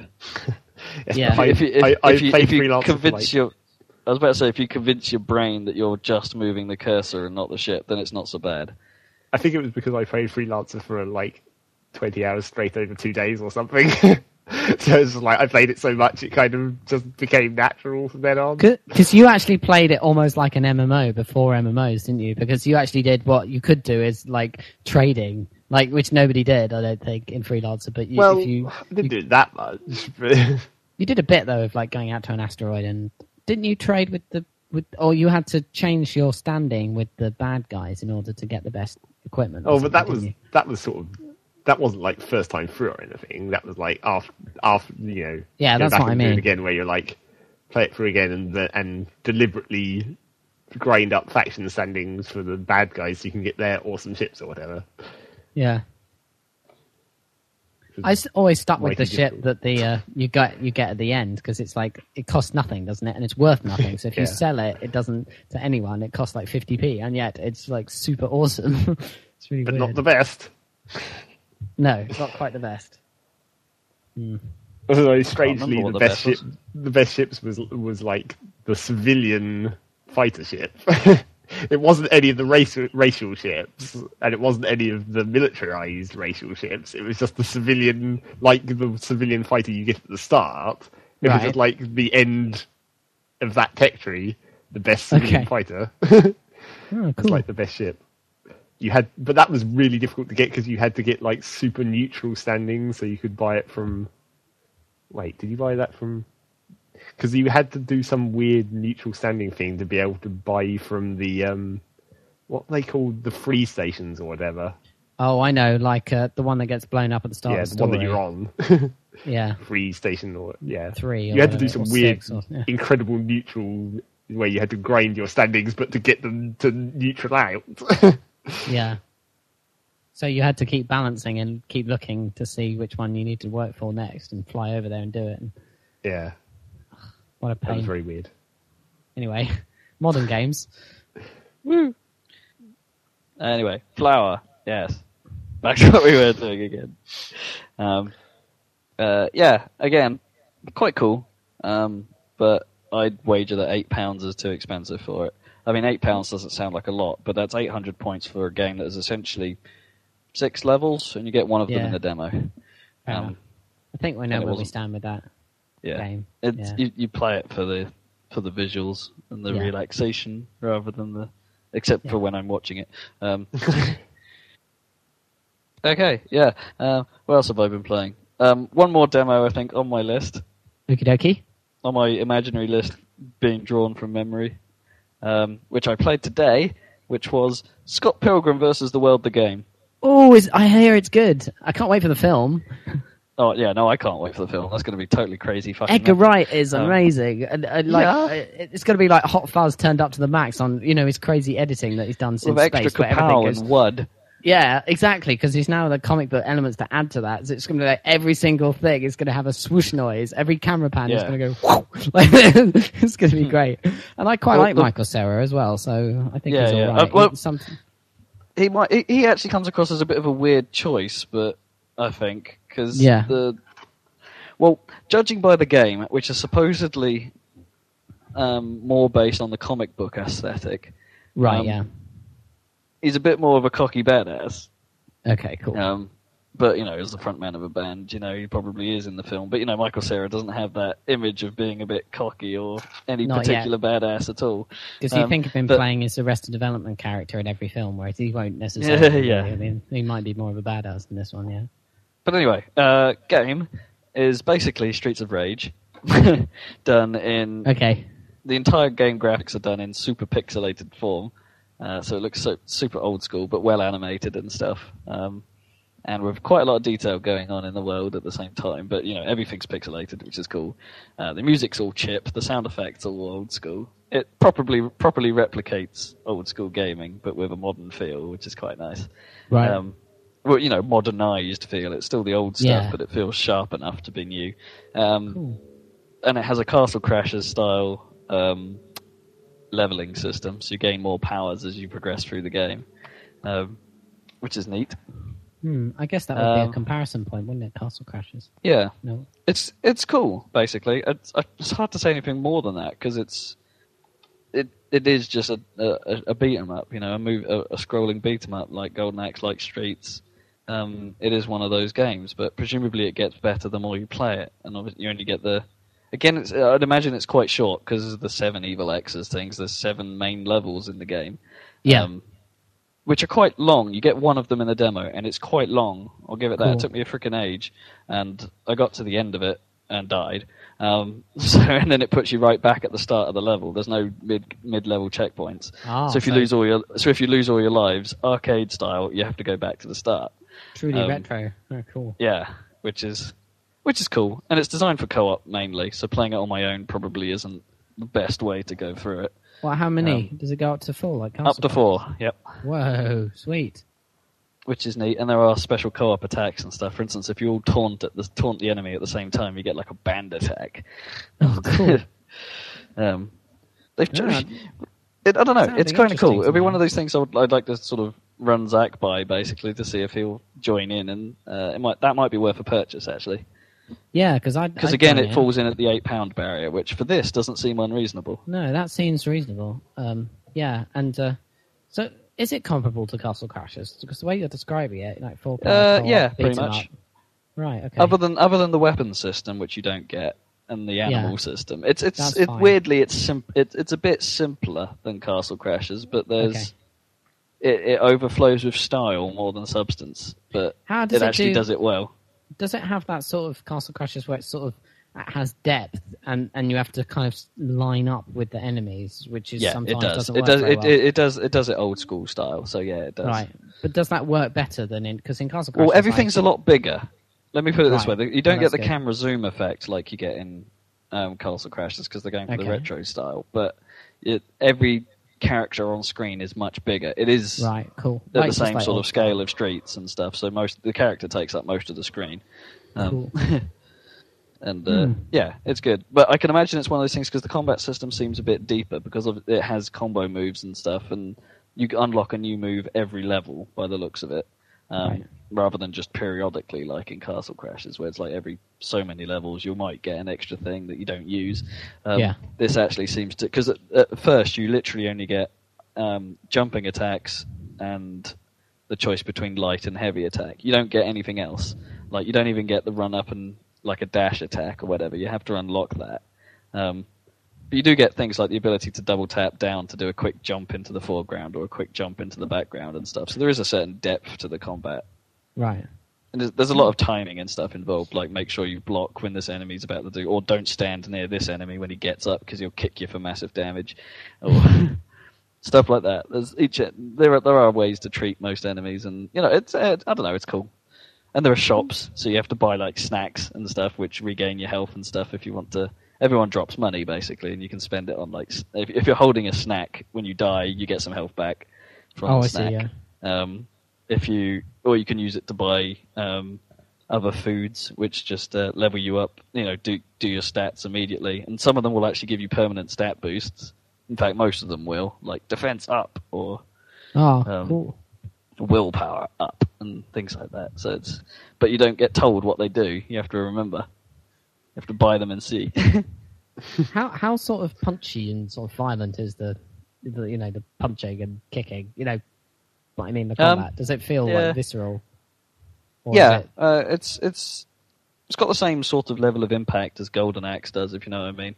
Right, yeah. Sort of a bit more punchy, but that kind of with old school sound effects, it's a little bit soft, if you know what I mean. But it's less soft than Castle Crashers because Castle Crashers just feels like butter. You don't really get like a hit at all. But this definitely goes like a dish. You do get that sort of feeling you'll hit something. I can't remember. There might be vibration feedback as well with every hit. So cool. Can't Sounds remember really that. Good. But I'm quite impressed. Definitely highlight of my day in terms of gaming. And actually probably the highlight the demo run other than Limbo. Yeah. Cool. Okay, well that ends the demo section, I guess. Yeah, and the problem is I've still got stuff to talk about. I don't know if we want to move to Zach and let me come back to it later. But... Okay, let's have a bit of Zach. No, let's not, because we'll never come back. Okay. We'll run out of time or something. Well, okay, I'll commit to one person and then... I'll make this fairly short then, because it's not much to say really, other than a brief TF2 session and Red Faction. The other game I've been playing was the one you suggested because it was free. Yes, of course. Okay. What do you think? Oh, holy fuck. Actually, no, there's something else I need to talk about as well, but I'll come back to that. It's even more unexpected and awesome-ish than you'll imagine. Okay, go ahead. Right, the first bit is like Civilization Revolution. Revolution.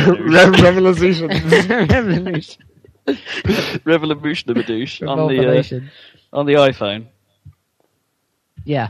Which Zach's seen, and as well, so he can comment on this. Okay. And I don't know if you picked it up and have played it yet, Dan. Cause I had a quick go. I haven't played a whole game or anything, but no, I haven't played for an entire session yet. But it's I think the closest representation of what we're thinking is it's basically Civ 2. Yeah, it's quite because you lose the complexity of Civ 3 and obviously new Civ 4, but it cuts it back to what made Civilization sort of big in the first place. And it's still crazy addictive, and you still keep playing it. And I have sat there and done like 2 hours in one session on it. Yeah, one more turn, that's the thing. Yeah, and not really realise, the one more turn system really does apply. Although, my only real complaint with it is it's a bit of a shoddy development on... You know, the interface isn't bad, but the graphics are pretty awful. Right, and they don't scale very well. And the road graphic in particular is pretty ridiculous because it doesn't actually properly join up. There are bits like a road just jutting out everywhere. Yeah, I have to admit, it didn't feel as polished as Civilization ought to be these days. No, it doesn't. And obviously it's not iPhone 4 geared up, so it looks a bit weird and a bit pants on mine anyway. But it doesn't run particularly quick. Yeah, but it's free and I can't complain. And it's kept me busy, which is the other thing. I have actually played it and enjoyed it. So excellent. It's just presentation needs work. Okay. Oh, and the fact that the bloody science screen, whenever you say anything on that screen, the scientist has to play some sort of sound effect. Oh, the sound effects are really annoying. And like with a ridiculous computer sound in the background. I mean, if you're going to do retarded stuff like that, bring it back to Civilization 2's hilarious full motion video advisor. Yeah, damn right. We're number one in science. And the way that they changed their clothes about 3 times through the different ages. So there was like an early one and like a middle ages one where, well, the early one was like the military guy was in like a Roman centurion outfit, and then by the end he was like a modern general and stuff with a 5-star helmet or whatever. Yeah, that was pretty cool. But so it sounds quite annoying. Apart from the fights, which although although the animation style is weird and the music, the sudden influx of music is cool. So it suddenly goes dom da dom dom da dom dom, and everyone suddenly starts battling it out. But the best bit is obviously when your guys win and they just stand there literally going woo, which is great. It's like, yay! Woo! Which loses its awesome as the game goes on, because the music gets a bit more guitar-y in the fights later on in the game. But obviously tanks can't go woo. So, so they just sort of stand there. They just sort of sit there, yeah. It should have like the tops pop open and then these guys go. That'd be cool. I have to say, one thing I saw about in the news about... Yeah, go ahead. I was going to say something about Civ 5, but... okay. Yeah, I'll stick with it again. One thing I will say, fucking English longbowmen. I like during the early stages of the game, well, it was like medievals. It was just about the beginning of the medieval stage or whatever, so I'm supposed to have knights and things, and I just about got them. You know, you've just about got cavalry and knights and stuff, and they just come about. I found a temple which apparently contained an ancient tank. So I thought, Leonardo's tank. Yeah, I'm just gonna. No, it was a proper tank. Like, just found it in this city, and it's like, all right, holy shit! I'm just gonna walk over these bastard English, and it got taken out by longbowmen. It's like, what the sake? Lol. It's a bit ridiculous. English longbowmen, totally evil. They are hardcore. They're a good bonus in many games, not just in Civilization. Also in Age of Empires, they were pretty good, weren't they? The English longbowmen, I seem to remember. And the other thing, remember, is just the English sound effect for whenever the Queen speaks or whatever. It goes skiddly poop, clap tang, ding dong. Oh, so English. Clap tang, ding dong. Totally cool. Yeah, so your Civ 5 quote, go. Oh, I was going to say is, I was saying the combat should be more like Advance Wars. Well, one step towards it. In Civ 5, it's 1 unit per square. Yeah, we mentioned that before. Yeah, no stacking. Oh, yeah. Oh, did we said that? Oh, never mind. The other thing about Civ 5 is, Zach, you won't like this news, but it does seem like they're doing that thing where they're taking features out and then they'll put them back in, probably with expansion packs. Boo! So it's going to be shit like espionage and stuff from Civ 4 that won't be in it, because it seems like they're trying to make the core game just, completely overhaul the core game, and then they'll add the extra stuff later. It seems that way. And it's the EA marketing strategy all over again. Possibly. I don't know. Boo! I think it might be justified. We'll just see how good it is anyway. Civ 5. I think it could be cool. Anyway, so that's that. The trouble I've seen with the Civ 5, so far, the little preview bits of video, or whatever. I don't think I've ever seen a single map that actually looks good. Not visually, but it's all these 1 square wide island corridors. It's that's not a Civ map. That's some stupid. It's if you can only put 1 unit per square, that's just the ultimate choke point, surely. Yeah, I reckon they're probably... I want some more open plains, please, or something. You could probably generate it however you like. They're probably just making them look. That was nice the problem I had in Civ 4 as well, where it was I could never get a map generated the way that actually I thought was actually a good map, no matter what all these different weird generation options they have. Cooper scoop. I'm going to just segue into a little bit of what I've been playing before, Zach, because I've been playing an iPhone game, just quickly, because that's the only thing I've really got access to. Oh, don't forget my awesomeness. There's the surprise news I haven't mentioned yet. Oh, okay. But I just thought I'd mention that I've been playing some more Plants vs. Zombies, which I talked about before. Right, yeah. But that game is actually quite long.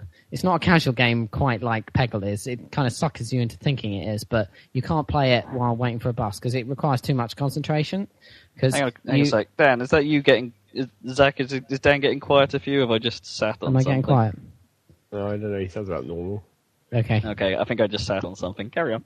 Okay, well, yeah, because the resources which is the sunlight, just sort of appears on the screen on the iPhone, and you have to tap it to collect it. So not only are you planting, you're also doing the job of collecting the resources. So you have to be, and also when you kill the zombies, they sometimes drop money, which you need to buy upgrades and stuff. So you have to tap on the money before it disappears as well to collect it. So you're constantly tapping, and you need to concentrate basically to play Plants vs. Zombies. It's not like Peggle where it's turn-based and you can stop and think about it and look up and watch TV at the same time, because you just couldn't do that with Plants vs. Zombies. So, but it is really good because they keep introducing.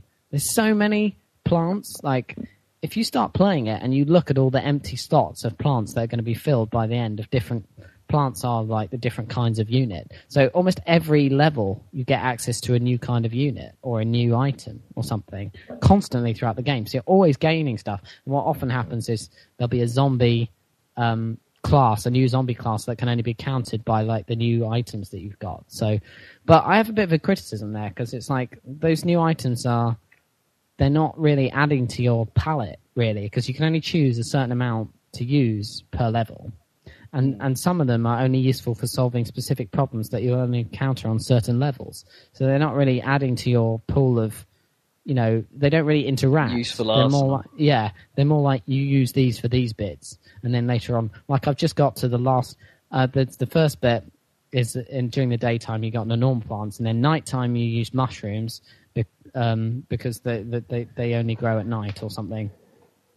Or whatever, and at night time you don't get as many resources because the sun isn't shining, so you have to do it anyway. And then there's the next set, you get a strip of water down the middle, like a pond, and so you need to plant water lilies on so that you can plant plants on the water, and there are water plants. And then there's water levels at night, and now I finally got to the roof, which is gabled or whatever, so it's got an incline, so you need to use plants that lob in a ballistic trajectory their projectiles rather than shooting straight. So there's a new class of plants that I've access to which lob cabbages and the zombies as they come. But as I say, like it's like, oh, I've got to this level, now I need to use the cabbages because I can't use the old plants. So some of the plants you use all the time, but some of them are very specific and they don't really interact in a way that's interesting. So I think that's a bit of a criticism. But it is very fun. Do you get warned about what you might need or not? So, or is it like a trial and error thing? So you'll do the level, you'll see some stuff coming and go, oh fuck, I need that specific item. Well, basically, I mean, if there's a big thing like the fact, like for example, the roof, and you have to lob, right? Then you'll get given the cabbage before that, obviously, and the bloke will give you some advice saying, "Oh, it's nighttime now," or "Oh, you need to lob." So you do get warned sometimes, but when a new zombie type is introduced, there's a help section which you get later on. You don't start at the start of the game. You don't have a help section, so you can't look up what the different things do, which is quite annoying. But you do get it after a while, and that help section tells you what all the zombies' strengths and weaknesses are. But the first time you meet a new kind of zombie, there's no entry, so you have to at least play that level once to know what works against that zombie.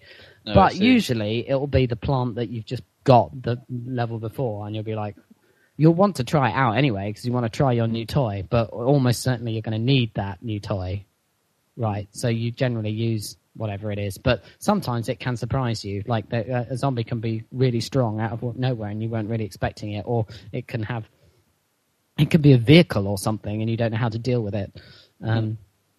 Like the Zomboni, which is like those, what are they actually called? Zambonis, or those things on ice skating rinks that polish the ice to make it an even surface.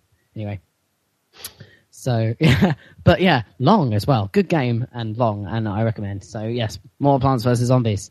So do you have to play it in one sitting, or can you save progress and stuff? Oh no, it saves progress. So and the levels are only like 2 minutes max, I'd say. Some of them are longer than others, but and there are like quick fire ones where instead of planting what you choose using your resources, you just get a conveyor belt and it just gives you plants and you just have to plant when you get them.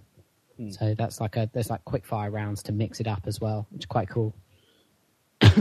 Yeah, awesome. So yeah, so you recommend? Because I did look at it and say, because it is considered on the best iPhone games as one of the top ones.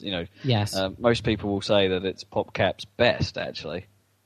Peggle aside, it's usually a toss-up between that and Plants vs. Zombies. Yeah, well, I think Peggle is as a game on a mobile phone is perfect because you can just stop any time. I think that's wonderful, whereas this game requires, commitment to at least play for 2 minutes or you'll probably get into it and end up playing for 10 minutes or something. And that's more like something that's, obviously it's great on an iPhone, but it'll work just as well on a Game Boy or whatever. Do you know what I mean? It's like almost not less suited to the extreme throwaway gaming that on mobiles. Do you know what I mean? Like all other iPhone games. Yeah, so it's more like any other iPhone game, like Civ Revolution or something, where you play for a while. Yeah, so in that respect, but it's probably just as good a game, I'd say. It's very, very well polished. It's a really nice game. PopCap, really good high production standards on that. So yeah. Yeah, PopCap have kind of come into their own with the last few releases. It's like I looked on Steam today at the PopCap collection and was like, ooh, okay, what else have they done? Apparently there's 30 titles on here. 30? Jeez. And only 2 of them are Peggle, 2 of them are Bookworm, which is kind of cool. I quite like Bookworm. Yeah, that's good. One of them is Plants vs. Zombies, and the other one is Astropop, which I sort of know because it was on Xplar. Okay. The rest of them are Bejeweled, basically, and all kinds of other fucked up things you will never have heard of. Yeah. And it's like, bloody hell. It's like, PopCap, you've seriously just come into the limelight with a few games, and you've made a lot of shit in the meantime. Yeah, I think everything they produce from now on will be... Yeah, I think it will get exponentially better. Well, not, but I think ever since... Peggle is what did it for them, really, and I think Plants vs. Zombies is their first post-Peggle game, where they've actually... Well, you could argue that Bejeweled did it for them, really. That kind of made them a big name. Yeah, or maybe Bejeweled, yeah. But they've obviously got quite a big staff now, and they can concentrate on the quality, so it's nice. Yeah, the Peggle credits aren't small, so... Well, they're reasonably small, but, for such a simple game, there's quite a few of them working on it. Yeah. So what's your last thing, then? Actually, I've just remembered something else. Go ahead. Before I get to the surprise, I will very quickly say, for the love of God, if you own Splosion Man, finish it. It's brilliant. I won't mention it. Spoiler alert. Okay. But it's so unbelievably unexpected and awesome. It's just... Yeah, I'll show Zach over the weekend and see whether or not I'm allowed to talk about it next time, because it's just plain super. Okay. But the other thing I saw was I was browsing the indie game section on Xplar, and I saw a curious title at the end of the current list for the new releases list called Spin, and I thought, to myself, no way. It can't be. Way. And then the image loaded, and fuck yeah, it had a picture of what looked like the ship from Spin, like the sort of yellowy sort of thing. And I thought, oh my god! And I still thought to myself, fins on it. And I thought, yeah, I sort of looked at it and still thought to myself, no fucking way. No so way. I downloaded it and played it, and sure enough, it is someone's attempt at remaking Spin. Oh, is it? The ages-old shareware game of PC classicness. Of PC Magic that we used to play. Unfortunately, it's XNA shit. Or something. But, yeah. The unfortunate thing is that it's shit. Sorry, man, but you haven't captured the essence of Spin at all. It's like it has a lot of similarities. Yeah, it doesn't have that sound effect. Annoyingly, you can run into stuff. Like you can you can't fly over freighters now and have them go ahoy there. You bump into them and stuff. It doesn't have any of the cool sound effects like the guns that were super pew pew pew pew, super like really loud and stuff. So when you got into a fight, you fucking knew you were in a fight. Yeah. It doesn't have any of that. The music is terrible. Oh, I mean, no. seriously, if you're going to try and make music for a game, I'm pretty sure Zach could have done a bad job. I doubt it. No, you haven't heard it. I'll show you that as well, but it's quite atrocious. But you've heard my attempt at making a Fast Tracker song. It didn't go very well. Fast Tracker's not exactly how you imagine music to be, is it? But well, it's not like it's like you put notes on a time scale. Well, yeah, but, it's just practice. But yeah, no, it's just not right, basically. It's split into levels as well, rather than one continuous game that has, pirate phases. And I don't know. They've still got the radars and stuff, but... That's quite funny that they've done that. I'll try and get still avoid losing freighters by just morphing away as fast as you can until it goes off the end of the map? No, the mat rats. Boo! That was the best plan. It's like if you knew you couldn't get there in time to save the frame, you just morph in the opposite direction until it goes off the edge, and it doesn't matter. Classic. Yeah. Yeah, it doesn't have that music. Oh, anyway. So yeah, is that the end of your been playing? Yeah, I think I've taken out pretty much all of this podcast, but... Awesome. Should we get on to a bit of Zach before the end? Informative. How long do we actually have? We are currently at 1 hour 47. Oh, Jesus. Go ahead, Zach. Yeah, I will. Well, luckily there isn't too much to talk about. I mean, we already talked about Red Faction, so that's nicely covered. That one's down. Go ahead. I finished that game of Civ 4 that I started playing last time. Okay. Did I mention that in the podcast? Because I guess I didn't, because you talked about Civ 4, and then I started the game. Because it was like, oh no, now I have the urge to play Civ 4 again. Yeah. And then I was trying to do a more warring kind of... I think you did talk about it last time, actually. Yeah, we did mention I'd started that. We did. Yeah, because I was the time before I was talking about it, yeah. That's how I knew about the lack of stacking, because you went on to talk about your hopes for Civ 5. Yes. Well, that. So I finished that game by actually winning a domination victory. It's like, holy fuck! Because it's like, you have to have 50-something% of the world's population and 64% of the map area. And it's like, actually won my domination. Holy shit. So you succeeded in being very warring. Being warring and taking everyone over, did you then? It worked. Well, I wouldn't have said it was easier. It was like, I did have some convenient, luckiness where it's like my very nearest neighbour was a totally non-combatant race, so he was easy to wipe out, so he got all his landscape to that really helps. Up off, or whatever. And I think I discovered why. Oh yeah, I do remember talking about this because I think I discovered why those English guys with their miniature civilization had so much tech advancement. Oh yeah, what was it? It was because their capital city was on the coastline, so it had like 5 squares of water. But every one of those 5 water squares was a food resource, so it just got huge. So every one of their specialists was just like 1 million scientists, and every time they got like a great scientist, they just added him into that city as a super specialist. Okay. So it just had an insane science output. Awesome. So I think that was how they teched ahead with such a small civilization. But then I killed them. You killed them before they managed to launch a spaceship, and you're fine.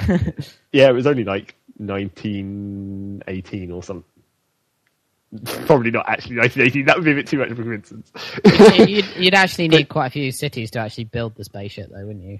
Because you need to build all the parts, and it's not just like a tech victory. You also need it's a sort of tech and production victory, isn't it? Really? Yeah, but yeah. So it's like I came up through that.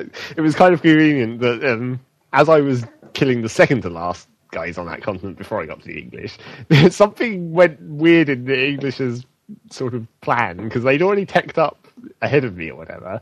But as I was destroying the second to last guys, they were just building 1 million ships, and it was like, what the fuck are you doing? So as soon as I started moving into the English's territory, there was just like their entire coastline was just surrounded by boats. Okay.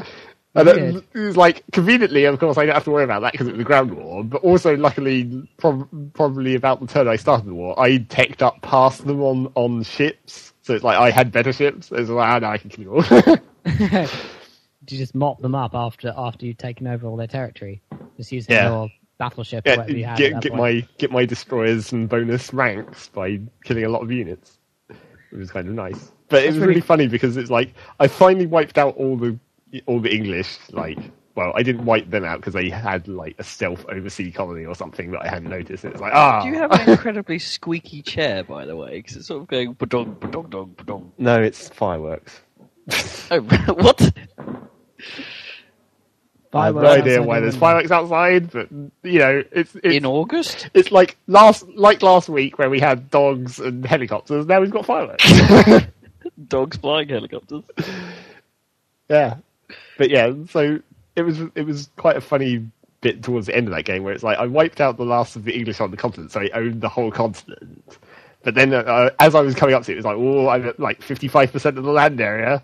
So I took the last cities, and then of course when they're in their like anarchy state after you capture them, they don't have their like whole area. Right. They don't have their whole area around them. They only exist in one square, so I didn't own that little bit of extra land. It was like, it's like I'm waiting extra turns for them to stop anarchying, so they reclaim the land area around them. Right. And then when the last city finally unanarchies and I've claimed the entire continent, it was like, what's the land area I'm owning? 63.92.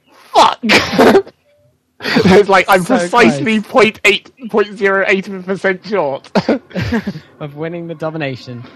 But luckily there was a convenient one-tile island that no one had built anything on, so I was just like, quick, build a settler and put it in a transport. Awesome! It's like you raced over there and started a settlement on a one square island, yeah, one square point to win the game. Awesome! It was a casual ending. Cool story, bro. Yeah, that was a pretty cool story. Yo, dog. Good Civ. And I think I was playing on Warlord, so that was like not quite the easiest difficulty. Woohoo! Ooh, nice one. What else have you been playing? Oh, well, I guess the only other thing I could think of, I mean, apart from general Team Fortressing and that kind of stuff, I also play quite a lot of Minecraft. Oh, yeah. Because it was just like, I'd played it before it became slightly more famous through that TF2 thing where they posted on the blog about the weird Minecraft level in Team Fortress. Oh, yeah. But I had played it before, but then when they mentioned it, I was like, oh yeah, Minecraft, I should see how that's doing. And, well, there's not much to say about it because it's just, it's not really much of a game. It's just like you run around the landscape and dig up stuff and then craft it into things and build buildings. It's a sandbox. It's not a game as such, I guess. It's sort of in the same vein as Dwarf Fortress, only probably even less you probably have even less goals in Minecraft than Dwarf Fortress. It's just like, don't die, and you probably want to build a house or a base of some kind, so you have somewhere to put all your crap. It has slightly more graphics than Dwarf Fortress, I imagine. Well, I guess it's like arguably like it has graphics. It's like Dwarf Fortress is like it's displaying a lot of area, so you're seeing a lot of stuff at once. But obviously, it's not. It's symbolic, so it's like you're not really seeing it. You're like inferring what it is from the symbols. Whereas in Minecraft, it's like it's hella low res, but it is 3D, and like individual blocks are of a specific type, and you can see that. Everything's specifically square, isn't it? Everything is cubes. Yeah, made up of weird cubular shapes. Enemies made of cubes, and I guess not everything is technically cubes. You pick up things which are flat polygons, items. Yeah, but they're made of like pixels. Yeah, they're pixelated, so it's okay. It all fits. But it's a funny game. Just like build weird towers or whatever. Bit fucking random. Yeah, it really is. It really is not in the good sense. It's not like random shit happens that much. It's just a really random concept, and as Zach says, not much of a game. I don't see the fun value particularly. It's intriguing, but it's because you don't have the correct you don't have that weird urge to randomly make shit. It's like you want a game with a purpose.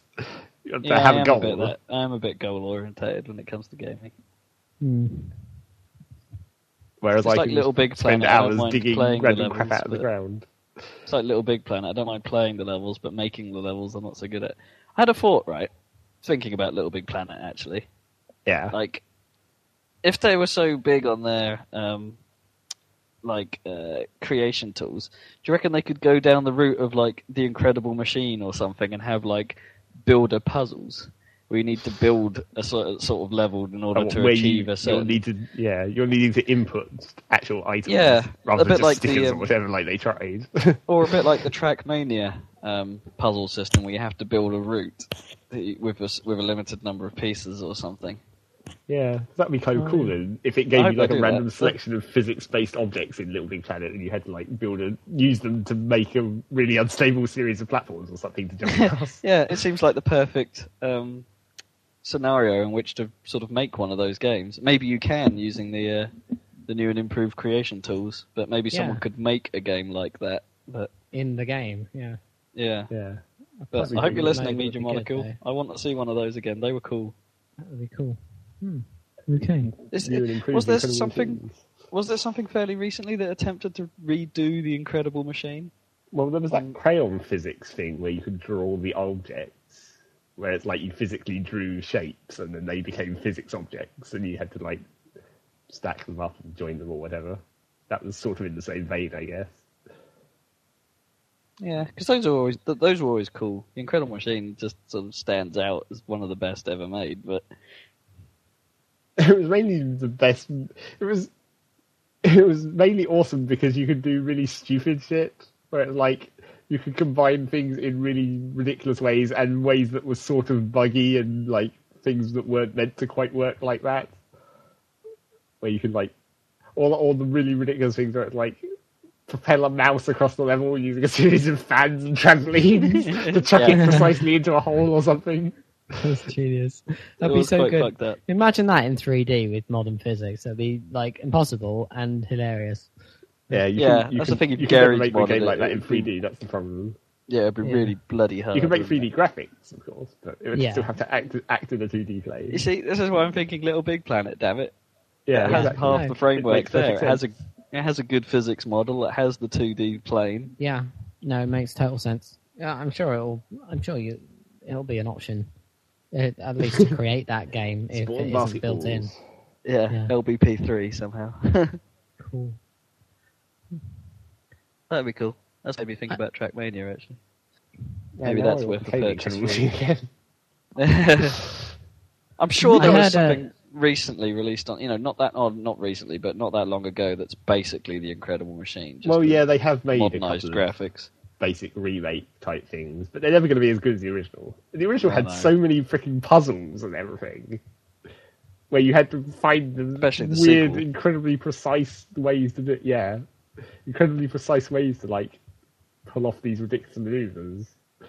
Where it's like, it's like the most difficult ones is where it like gave you objects and you had to use them for a purpose that wasn't what they were for. Like you had to use the bottom leg of a trampoline to hit a ball sideways as it bounced up into it or whatever. Yeah, those are the weird ones. I always seem to remember one where there was a little bloke, wasn't there? Was he Mel or something? Oh yeah, Mel. Wasn't there a level once where you had to propel him about the level by positioning so he precisely landed on the top of crocodiles' mouths. So when they opened, they bounced him around. So you had to do it in such a way that he never landed in their mouth, but bounced around so he reached the goal. Yeah, that was ingenious. And another game of that similar vein of ridiculous. I don't know why it's not really relevant, but it's like I just thought of another game in that same vein was the classic of Chips Challenge, where it's like so many levels, you can be here forever trying to work out these goddamn weird puzzles. Chips Challenge was fucking huge. And Kai, do you remember Kai? Vaguely, not as much as Chips. Well, no one can forget Chips. You know, they're tasty. Daddy, Kai was the or one Chips you really Challenge, liked, though, wasn't it? That because Kai was the one where you're literally just a ball, and whenever you it was like a grid-based puzzler where stuff moved in the world, but you had to find the path through it to avoid everything. And whenever you moved a square, everything else moved a square, or everything moved in turns. Yeah, I think I do sort of remember that. Because I think you managed to finish it, and I didn't get very far because I thought it was fucking difficult. But that is the classic. It's like those old school games that had shit tons of levels were always awesome. Like Elastomania as well. That had so many levels, and it was so goddamn difficult. Elastomania, basically, the Elastomania is which should have seen a resurgence in popularity after Trials, because basically Trials is Elastomania without the Elasto bit. Yeah, without the weird wheels not actually physically attached to the bike, so you can kind of hang off them by the suspension through the landscape. Yeah, totally doesn't work in real life, but what the hell, it was awesome.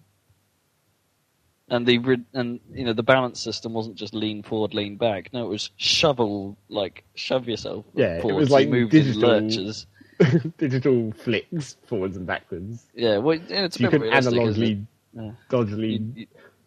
Well, I don't know. It's, I mean, it's more realistic for sort of air control, but it's less realistic for like riding a bike.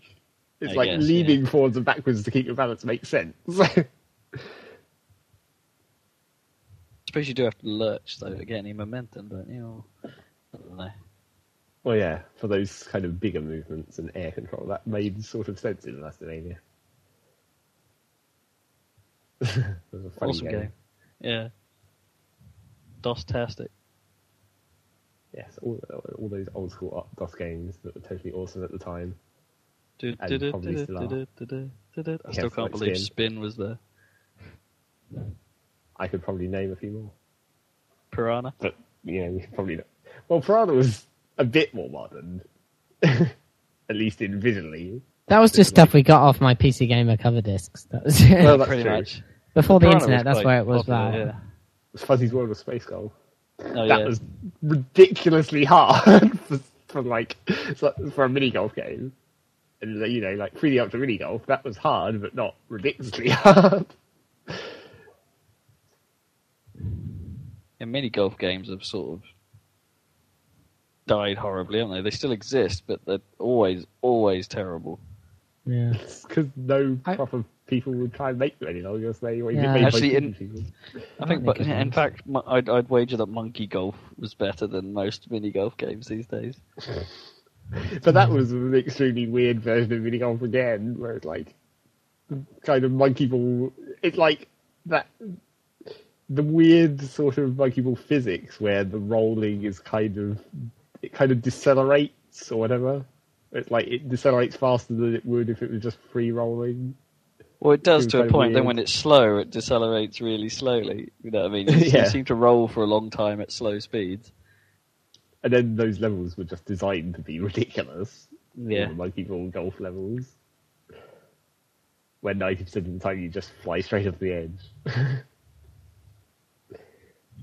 Well, this has been meandering. Yeah. So that's all you've been playing then, I guess. Zach? Yeah, I was just trying to think of any more. Couldn't really think Played of any Eve this week then? Only a small bit. It was pretty much just logging in to check on planets as usual. I heard a comedy story about Eve. You know how you occasionally hear comedy stories about Eve? Like, yes. Well, this one involved, the new... you'll have to explain how it works, but like you can now pay in-game currency for game time, right? Yeah. Whatever. And they're called something, and that game time kind of ticket is an item in the world, isn't it? It's because I know what story you're quickly about now. Yeah. But it was this really, really stupid thing where originally the way they did it before this latest patch that changed it, which is what this story hinges on, the way it used to be done is when you bought a real life game card with real money, you could put the code on it into the game, and that would generate the in-game item, and then you could sell that on the market for the in-game cash. Right. But the patch that they did made it so that those in-game items could actually be transported, because before they were locked to wherever you generated them, and then you could just sell them on the market. But then they made it so you could move them around, which theoretically has some advantages, because it's like you could regional markets, so it's like when you'd sell them, they'd only appear on that region's market, so obviously you can move them around for small advantage. But the thing is, they're worth so much cash in game and in real life. It's like $15 or whatever, and then it's like 300 million ISK in game. Yeah. In either world, that's still a lot of cash to be transporting around.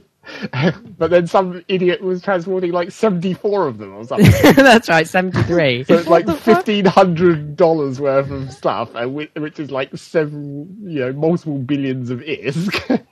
He was transporting them around and got blown up. What a tard.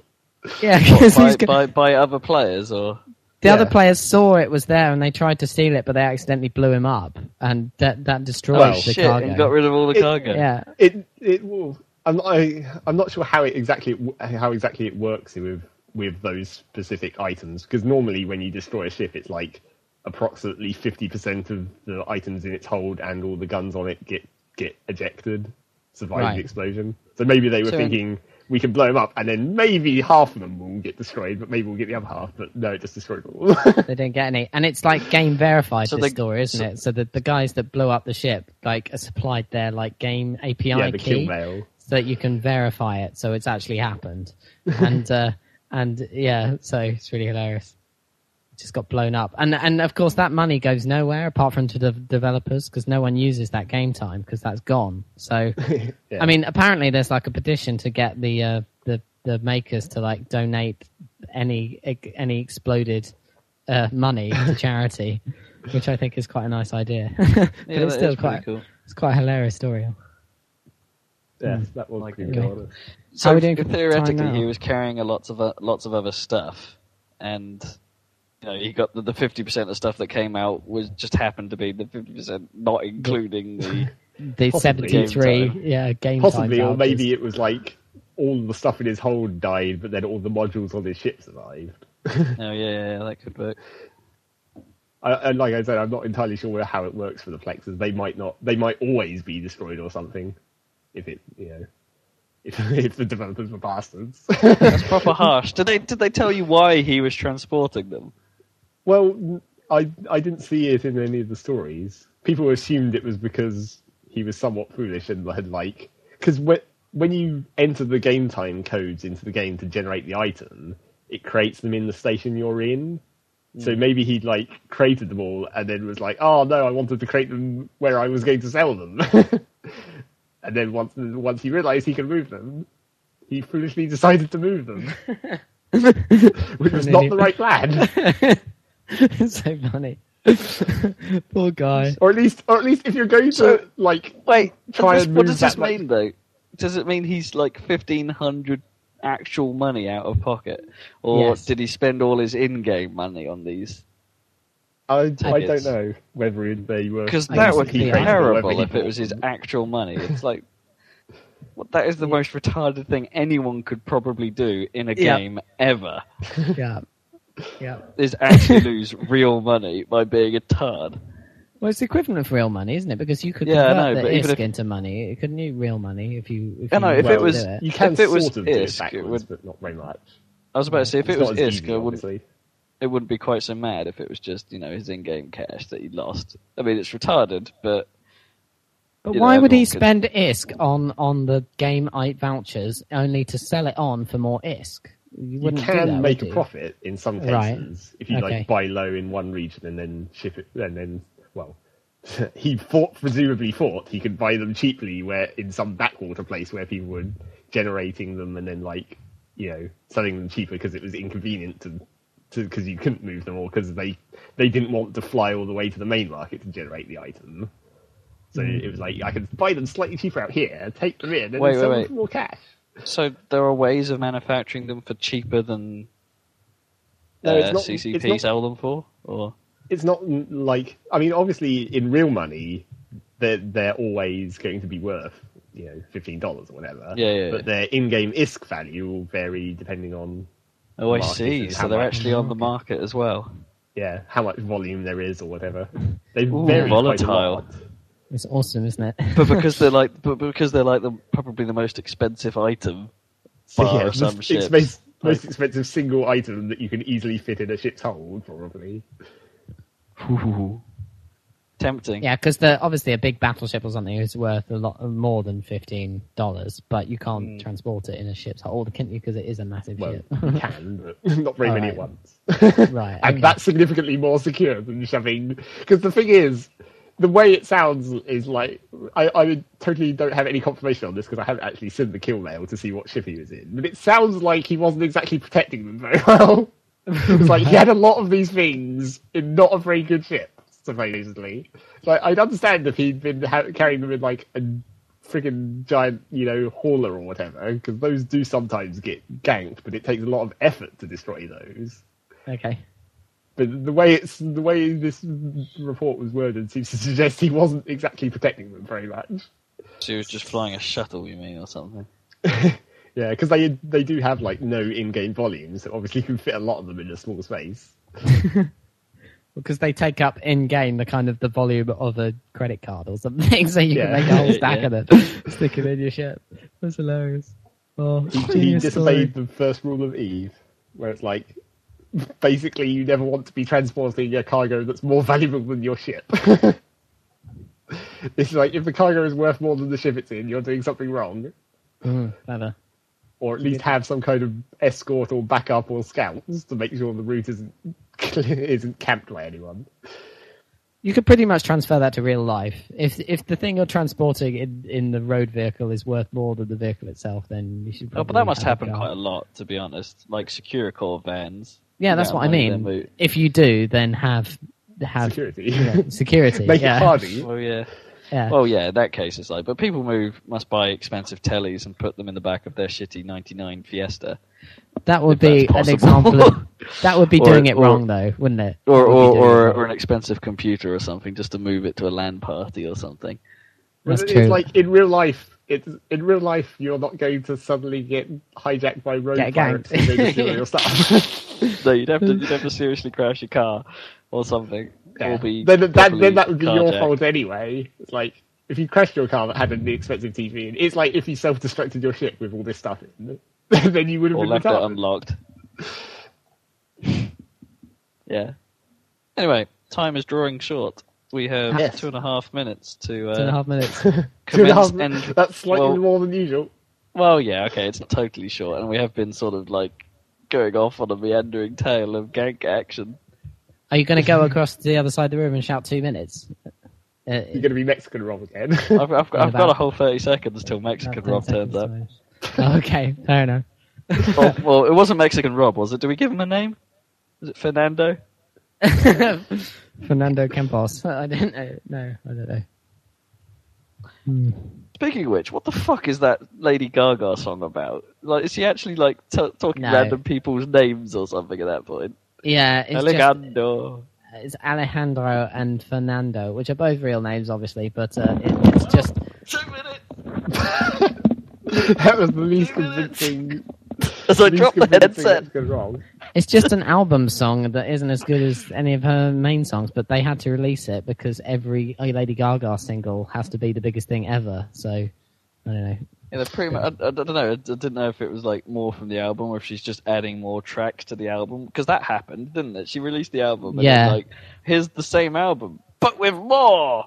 Rihanna did that about 3 times with the with the Umbrella album, whatever that was called. That came out about 3 times. I don't think she's had one since. Oh no, she has, hasn't she? Yeah. Never mind. Pop music. Umbrella. That was our rapidly off-topic last. Off-topicing because we didn't really go very much on. We went actually. Off on to be honest, yeah, we've stayed fairly focused. You always say that, Rob. You'll sum it up. It's like we've stayed fairly focused. We've been doing that the last few weeks, more focused than we were when I was originally saying we were focused. It's amazing because I've apart from my MFM stuff.